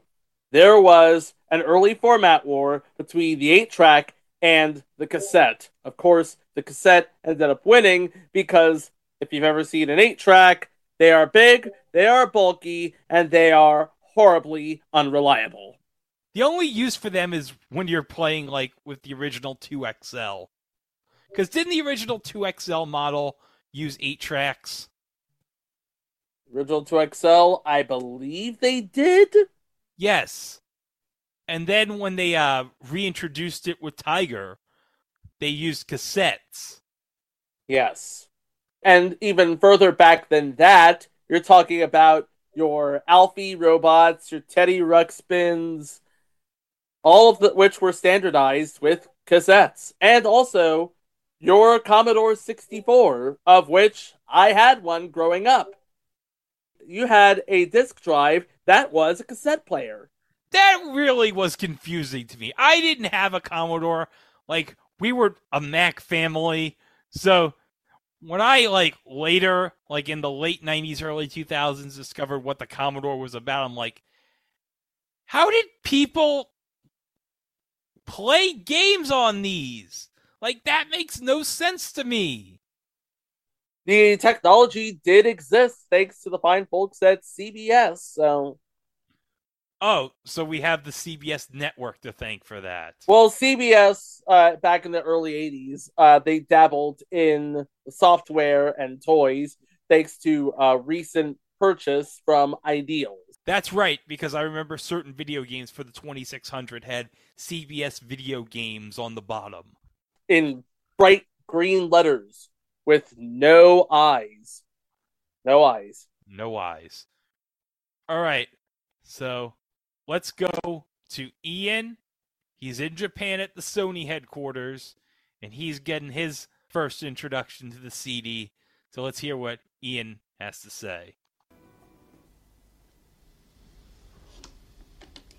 As you can see, the technology is remarkably standardized. I'm digging this.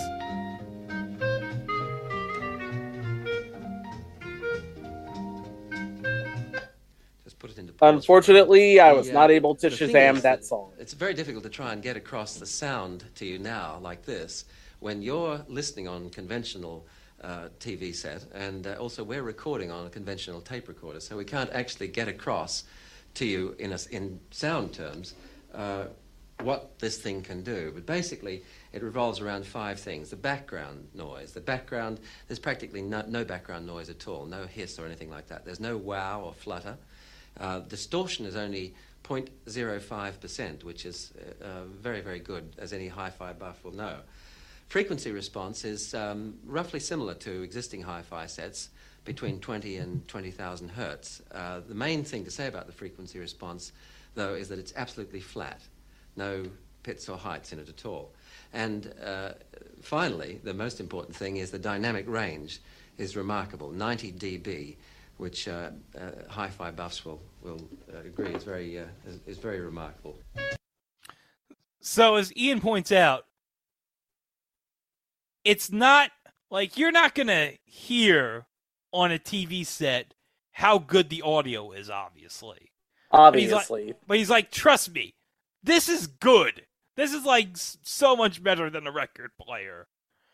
As he points out, no hiss. No hiss. That is the key. No hiss. Yes, and also no background flutter. And the sound itself is, from a dynamic standpoint, rather flat. It's a very constant 90 decibels. Whereas if you had one of those horn dealies, one of the gramophones, or hell, even a record player, which would have been the standard at the time, there would be a bit of a wobble when you think about the acoustics in the room or something, I don't know, bumping into whatever, you know? Yes. Now, for the audio listeners, let me describe. So when the CD was put in the player from Holland by Jeff Watson, it was simply, he pressed the button, he put the CD in, pressed the button to play it, and then, oh, there you go. But for the Sony player, like, Ian had to press, like, a button to, like, manually open the player. It was a mechanical switch, which would be one of the standards. There's, like, so many machines in the market back in the 90s and 2000s. Some with the slide out dealy, some with the flip top. The possibilities were literally endless. I mean, hell, all you have to do is look at the number of PlayStation models. You have the flip top, the tray coming out. You also have the one that just loads the disc in. So he loaded the disc. Like, how'd you describe it? Like, he just loaded into, it was like sort of a flip top deal, only it was on its side. Yeah, and on then the side. And then he just, affixed it to some ball bearing hoists, closed the door, and hit play. Yes. It's a modern miracle. Yeah. Well, The player modern for itself is a 1982. huge advance over conventional record players because it gives you the same sort of control you have Look on at a that tape disc recorder. spin. Fast forward and fast reverse scanning, pause and stop buttons, and the ability to instantly select any track you want. Oh, that's key. It's also got a little programmable memory so that instead of playing the tracks in their right order, 1, 2, 3, 4, 5, and so on, you can select your own sequence in advance so that they play in any order you want. And all the while, the monitor tells you which track you're on and how many minutes and seconds it's been playing. Because I'm not going to play Giving You All That I Got by Robin In S. off the addition, Space the Jam whole thing, all of soundtrack. that, little computerized marvel is packed into something which you can pick up and move around like that, even shake, and nothing happens. So yeah, Ian's picking up the Sony player and he's shaking it. And absolutely nothing happens. Nothing happens. Well, I don't know. When I had a compact CD player, a portable one as a kid, like that thing would skip like hell. I had like a Sony Discman when I was a kid. That would skip like all the time whenever I was on the bus going to school. Like it would skip like whenever we hit like a bump on the road or something. I know exactly what you're talking about. I got my first portable CD player. It wasn't a Discman, but it was like a portable CD player. I believe it was summer of 1999. My first job. I was working at Lowe's. I was able to afford it. I bought it, and it didn't have the sort of skip protection that Kiesla's portable CD player had. So ultimately, she got a new portable CD player. I got hers. I used that one during college, and the skip protection is absolutely amazing. So yeah, eventually I got one with anti-skip functionality, and yeah, I never looked back from there. I could never find one with anti-scratch. Shake. More on that Nothing later. happens, which is quite incredible, and means that it's got enormous potential eventually. Once in the future, it's perhaps made a little bit more compact for the car audio industry as well. The players are due for release at the end of '82 in Japan and the United States, in Australia and Europe sometime in '83. They'll cost between $600 and $800, and the discs should be no more expensive than records now. In a way, it all sounds too good to be true. Other systems have, heaven knows, failed to live up to their pre-release promises to change the way we listen. Quadraphonic sound, for instance, died of starvation when not enough quad records were released. But with compact discs, we're assured there will be a rolling river of material. 7 major record companies have already signed up to produce on the system. With hardware and software both lined up, compact discs may well rule the roost, at least until someone perfects a method of putting Beethoven's Ninth on a silicon chip. Don't laugh. I'm assured that that day, in fact, is not too far off. Well, she wasn't too far off, because that would happen like in another, let's see, the iPod would have started in 2001, so... And your standard issue MP3 player, which was basically nothing more than a flash drive with a headphone jack. Yeah. So, all right. Final thoughts about the CD in 1982 for its introduction. So, I watched this. It was a brief watch, about 8 minutes. Something immediately stood out. And it happened at the end. If you take a look at the end, you can see Sonia's fingerprints all over it. I am assured that if I were to watch this for the first time, I am assured that if I put that in my new CD player, it would play flawlessly. It would not play flawlessly on on a CD file. No, as I said in the Laserdisc episode when Michael's like, how does he not know that that's not the proper way to hold a disc? And I said, it was 1981. Nobody had an idea of how to handle a disc properly. Now in 2022, we know how to handle a disc properly because we know you don't hold a disc that way. But in 1981-82, no idea. Nobody knew. And you always protect the bottom. You never let it touch anything. You never let it touch the ground. You never let it touch anything except for a lint-free cloth that you use to wipe off dirt and dust from the inside to the outside. I may or may not be very OCD with my CDs. Well, the CD, it's gone on to live a long life, and it's now 40 years old.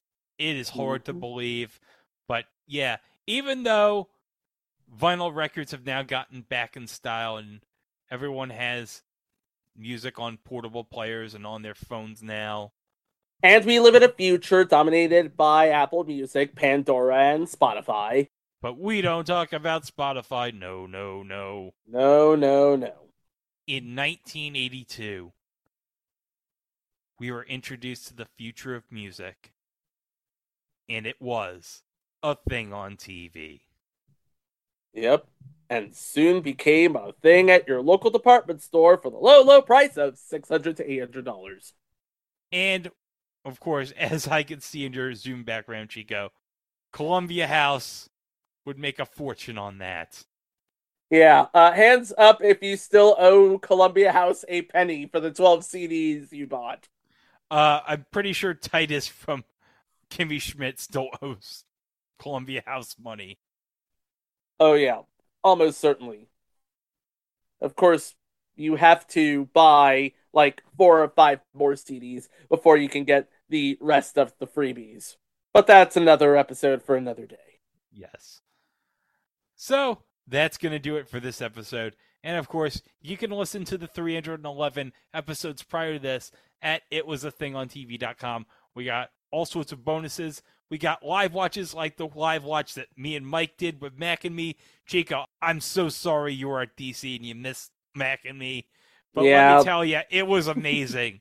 It was an amazing watch. Oh, gosh. I can only imagine because I know Mac and Me is the... first of all, I know that Mac and Me is Paul Rudd's favorite movie. I know it's Ronald McDonald's favorite movie. And I know that it is incredibly hokey as all hell. But I was, unfortunately, at DC at SporkleCon on assignment. At near 100 teams in the Battle of the Brains, we came in 69th. Are you serious? You came in 69th? Hey, hands of God. Nice! But yeah, we have a lot of stuff on our website at itwasathingontv.com. We have links to all of our socials at itwasathingontv, except for Facebook, because apparently Mark Zuckerberg did not own a CD player. He was too busy launching the website, so we are left with It Was a Thing on TV podcast. And if you're listening to this on YouTube, don't forget to like, subscribe, hit the notification bell. What the hell is that? That's Nugenics. To stay up to date on all of our future entries. Next week, we've got... Hold on, before we talk about next week, we got a Minisode coming later this week. Oh, yes, we do. Yes, we do. We talked about this a couple of months ago with something that Greg found while just perusing old Dave Letterman episodes, which he is wont to do, let's be honest. And we're going to talk about it as we celebrate baseball's postseason and my Yankees making the cut. Well, hey, at least you didn't mishandle Aaron Judge's 61st home run. Oh, God, I heard about that. Did you? Do you know the guy's name? Frankie Lasagna. That's right. Frankie Lasagna. He owned an Italian eatery in Toronto, I believe it was. And he manhandled... I'm just thinking to myself, there is a joke in there somewhere. Why isn't anybody on this? Hold on a second. I have an idea of what would happen if somebody went to Toronto from New York. Hey, I'm in Toronto! Hey, Frankie Lasagna's restaurant! Hey, can I get some linguine in this place? Hey! What is up with you and conjuring dead folk, Greg? There's a reason why Eddie Mecca was the big ragu, Chico. Hey! But okay, next week. You know the story of the lovely lady and her 3 very lovely girls. Well, that turns out to be only half the story because 2 of them went on to be husband and wife with 2 really nice guys.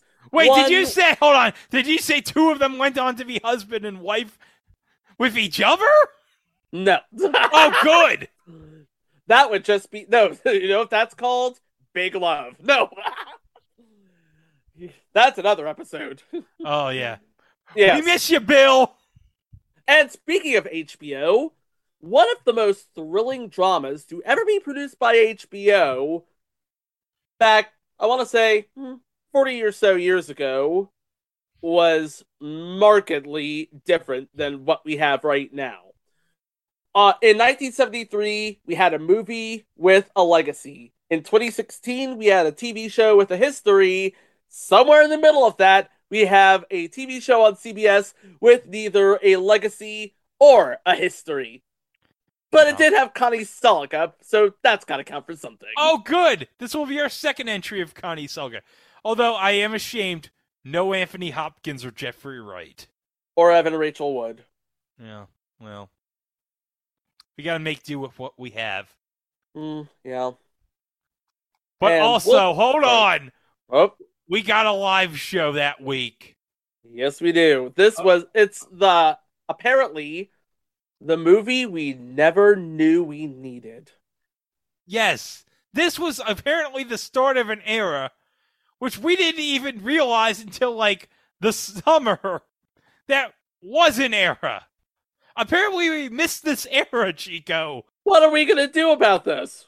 Well, we gotta watch it. We gotta find out how this was an era. We have to watch this, find out how it was an era? Yes! Then we have to find out why it wasn't an era anymore? I guess! Well, we know what we're doing next week, right here on It Was a Thing on TV. For Greg, I'm Chico. Thank you so much for listening. Please be kind to one another, and we will see you for the next one. Roar us out, Greg. Roar! Imagine a world where time drifts slowly. A world where music carries you away. Experience pure moods, the perfect soundtrack for your way of life. Direct from Europe, this multi-platinum collection has won the hearts of millions. Set adrift with the timeless pleasures of tubular bells. Or take a trip into the unknown with the X-Files theme.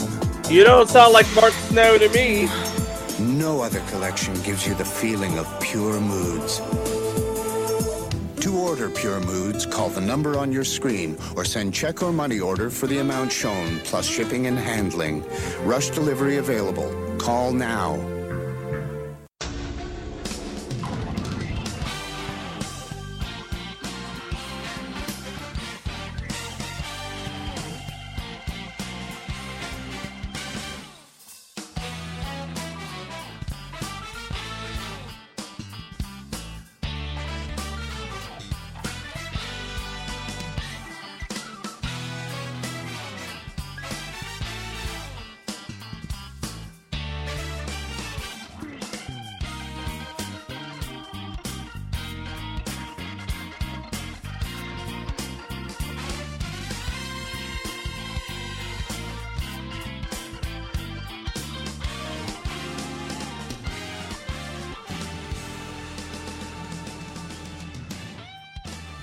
Minisode 22, submission 2361. Ball, get out of my nachos. Ball, get out of my nachos was a segment that aired on The Late Show with David Letterman on April 9th, April 27th, and June 9th of 1999. Well, guys, the CBS mailbag on The Late Show with David Letterman, before that, viewer mail on Late Night with David Letterman certainly provided us with some great stuff. Comedic gold, even. Yes. But in 1999, when opening day started, one of the viewers had a question for David Letterman about if he was ready for opening day. And, well, some comedic gold was born out of that. And we found this back in April of 2022, earlier this year. And we thought, man, this is like the craziest thing ever. Because I remember this segment from back in the day. I remember laughing my ass off. And when I showed Mike and Chico this, we were all laughing our asses off. Yeah, I did not remember seeing this when it first aired because it aired during the school year and my upbringing. Everybody who listens to this podcast knows my upbringing was painfully strict. So, well, you didn't get to see this at 11:30, but you know what? It was a Friday night, though. Why weren't you watching this on Friday? I would watch Letterman all the time at Friday nights at 11. Did I mention that my upbringing was painfully strict, Greg? Oh, well, my parents would let me watch whatever the hell I wanted at like midnight on Fridays. They didn't care. Okay, well, we got a fan who asked Dave a question on the CVS mailbag on April 9th, and here we go. Letter number one. Dear Dave, how do you prepare for opening day? Your Reds pal, Mike Weiss, Cincinnati, Ohio. And the baseball season, of course, got off to a flying start earlier this week. And we commemorate opening day. We love baseball here. And New York City is one of the great baseball towns in North America. And we celebrate opening day. We did it the same way this year as we've been doing it every year for the last 17 seasons. And we do so simply by saying, well, let me try to start all over here. Okay, here we go. We've been doing the same thing every year for 17 seasons. That's right. We say welcome back to baseball with Biff Henderson in Ball, Get Out of My Nachos. Biff? Biff Henderson in Ball, Get Out of My Nachos. Ball, get out of my nachos. This has been Ball, Get Out of My Nachos. To a videotape copy of Ball, Get Out of My Nachos, send $20 to Ball, Get Out of My Nachos. Care of The Late Show, New York, New York, 10019. And tune in next week for Ball, Get Out of My Nachos, when you'll hear Biff say, Ball, get out of my nachos. That's next time on Ball, Get Out of My Nachos. This has been a Ball, Get Out of My Nachos production. www.ballgetoutofmynachos.com. So, let's just describe this here. So Biff, I'm guessing they shot this at spring training for the Cardinals in '99 because the Cardinals spring training complex, Roger Dean Chevrolet Stadium, would have, I believe, opened around '98 because they used to share it with the Montreal Expos. They now share it with the Marlins. So it might have been shot there because you see a lot of people wearing Cardinals gear. Yep. So Biff he's eating his nachos, and then a foul ball enters his nachos. And he says, what does he say, Chico? Ball! Get out of my nachos! And he just angrily throws the ball back. Like a foul ball landed in his nachos. He's like, I don't want this. I want to eat my nachos. And he throws it. But yeah, Alan Coulter tells us next week we're going to have another episode of Ball Get Out of My Nachos. What does it have? The same exact clip. Ball! Get out of my nachos! And also, it's a copyrighted production of Ball Get Out of My Nachos. And then we get the website, www.ballgetoutofmynachos.com. And I have, well, depending on how you look at it, bad news or good news. What? Ballgetoutofmynachos.com is actually taken. Oh. I did a Who Is search, and it is taken. But if you'd like ballgetoutofmynachos.us or ballgetoutofmynachos.biz, it's fair game. Oh, good. We can have it redirect to our site. And actually, looking at the page, it looks like it's in Japanese. It looks like they're promoting maybe FIFA, maybe the World Cup in 2022. It's in Japanese. I just don't want to get any viruses from it. I'm sorry. Yeah, I don't blame you. Okay. Yeah. Here we go with the second segment from April 27th. Ladies and gentlemen, the baseball season is off to a fantastic start, and so that means that once again it's time for another installment of a very seasonal favorite of ours right here. Ball, get out of my nachos. Take it away. This week on Ball, Get Out of My Nachos. Ball, get out of my nachos! This has been Ball, Get Out of My Nachos. Coming soon to your video store, it's the best of Ball, Get Out of My Nachos. It's 2 hours of Ball, Get Out of My Nachos classics. Ball, get out of my nachos!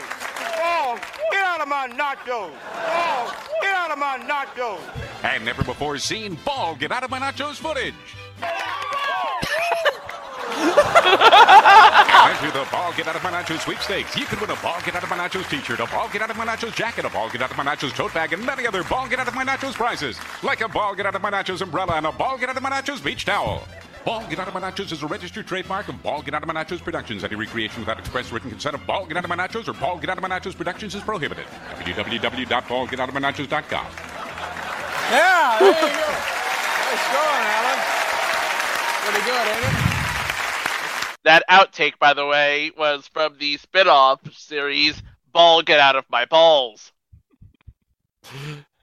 But the best part is all the clips of Ball Get Out of My Nachos, it's the same clip, but they have like a date pretending like it's a different clip. Yep. And there's one from 1963, yeah? Yeah, in black and white. It's so ridiculous. I didn't even know nachos were a thing back in the early 60s. Oh, yeah, I'm pretty sure they had them at all the ballparks. Oh, I don't know. You know, I know I'm not from that time era. I don't even remember nachos being around at ballparks in like the early 80s. Yeah, you're probably right. I don't know. It was hot dogs and popcorn and peanuts. That's about it. Yeah, I don't think in like the 90s, or the late 80s at least, nachos were a thing at ball games. But I'm sure nachos were around somewhere. Somewhere. Yeah, probably Taco Bell or something, yeah. Oh, yeah. Because Taco Bell was around, if I'm not mistaken. Oh, yeah. Taco Bell was definitely around in the early 60s. All right. But now we got the grand conclusion of this series from June 9th of 99. Ladies and gentlemen, it's time now for a little something we call Ball, Get Out of My Nachos. This week on Ball, Get Out of My Nachos. my nachos. This has been Ball Get Out of My Nachos. And later this week, catch the behind-the-scenes special Ball Get Out of My Nachos behind the scenes. Action, Biff. Ball, get out of my nachos. Cut. That's a wrap. Then join us for next week's Ball Get Out of My Nachos season-ending cliffhanger. Ball, get out of my... And look for Academy Award winner F. Murray Abraham and Ball Get Out of My Nachos, the touring company. Ball, get out of my nachos. Ball Get Out of My Nachos will be appearing in Atlanta on June 13th. Ball Get Out of My Nachos will be appearing in Orlando on June 17th. And Ball Get Out of My Nachos will be appearing in Baton Rouge on June 19th. And Ball Get Out of My Nachos will be appearing in Memphis on June 21st. And June 23rd. And June 24th and 25th. And Ball Get Out of My Nachos will be appearing in Indianapolis on June 27th. Good seats are still available. www.ballgetoutofmynachos.org. Ball Get Out of My Nachos is sponsored by Ball Get Out of My Nachos Nacho Cheese. Wow, that's... How are they able to get the good seats in Indianapolis, I wonder? How? Well, like I said, this was probably taped in Florida when the Cardinals were in spring training, so... Okay, I want to know how many takes it took Alan to nail that. Oh, yeah, because this whole thing is made by Alan Coulter. Yeah, the Biff thing is funny, but Alan's narration makes this hilarious. Of how fast he's going. You could win a Ball Get Out of My Nachos t-shirt, a Ball Get Out of My Nachos beach towel, and Ball Get Out of My Nachos umbrella. And don't forget the Ball Get Out of My Nachos jacket, the Ball Get Out of My Nachos hat, and of course, your very own bottle, Ball Get Out of My Nachos Nacho Cheese. And don't forget the stage tour. Oh, yeah, with F. Murray Abraham. I gotta say, his three greatest roles, F. Murray Abraham, are this, Amadeus, and Khonshu on Moon Knight. Oh, no, hold on. I'm sorry. 4. Last Action Hero. I'll buy that. Boy, after seeing that, I'm ready to get some nachos, even though it's not necessarily terribly healthy for me. I, too, am ready to get some nachos. Well, as Gerald Ford said, if you like nachos and you like football, you could watch the game and then later have nachos. I just hope the football doesn't end up in my nachos. Football! Get out of my nachos! Hockey puck, get out of my nachos! Well, at least the football would be in the nachos and not up your butt like what happened to the Miami Dolphins snapper. The butt block. Oh, Well, I was dead. Well, they said the Dolphins want to kick some butt. I was dead. I was deceased. R.I.P. me. I could make some other jokes about the Miami Dolphins right now, but I'm not going to. I'm not going to either. They're having a very bad week, and deservedly so. Yes.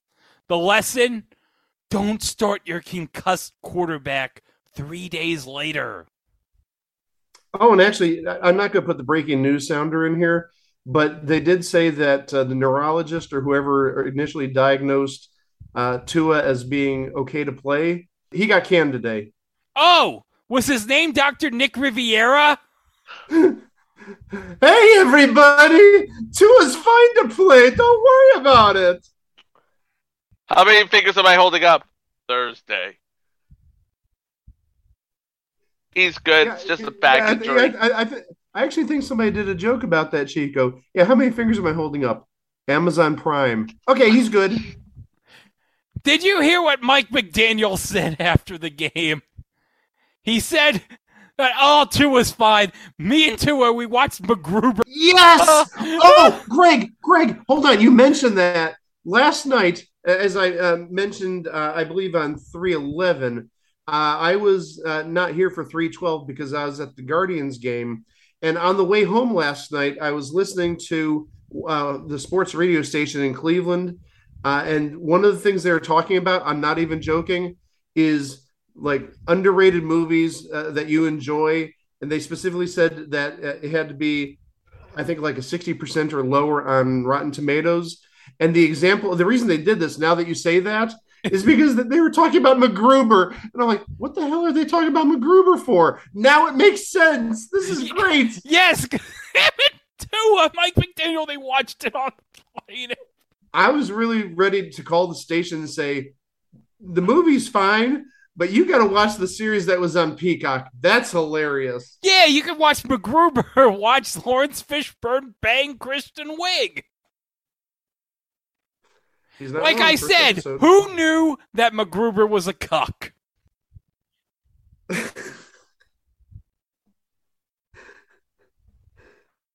Who knew indeed? Not touching that. Nope. You know what? I think this is a good place to just say, ball, get out of my nachos. In 1999, it was a very funny and very delicious thing on TV.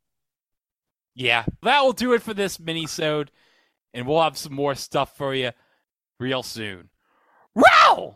Ball, get out of my nachos! www.ballgetoutofmynachos.com. Don't go there, please, please. It's in Japanese, and it looks like it's promoting the World Cup. No. Go buy the ballgetoutofmynachos.biz. It's like, I think it's like $8 or so. All right, buy that, and then have it redirect to our site. Don't have it redirect to our site. Have it redirect to our Twitter after we rename our It Was a Thing on TV Twitter, the T.O. Show. We did it once, we'll do it again. Yeah. Well, I did to my personal account. I'll do it to the podcast account this time.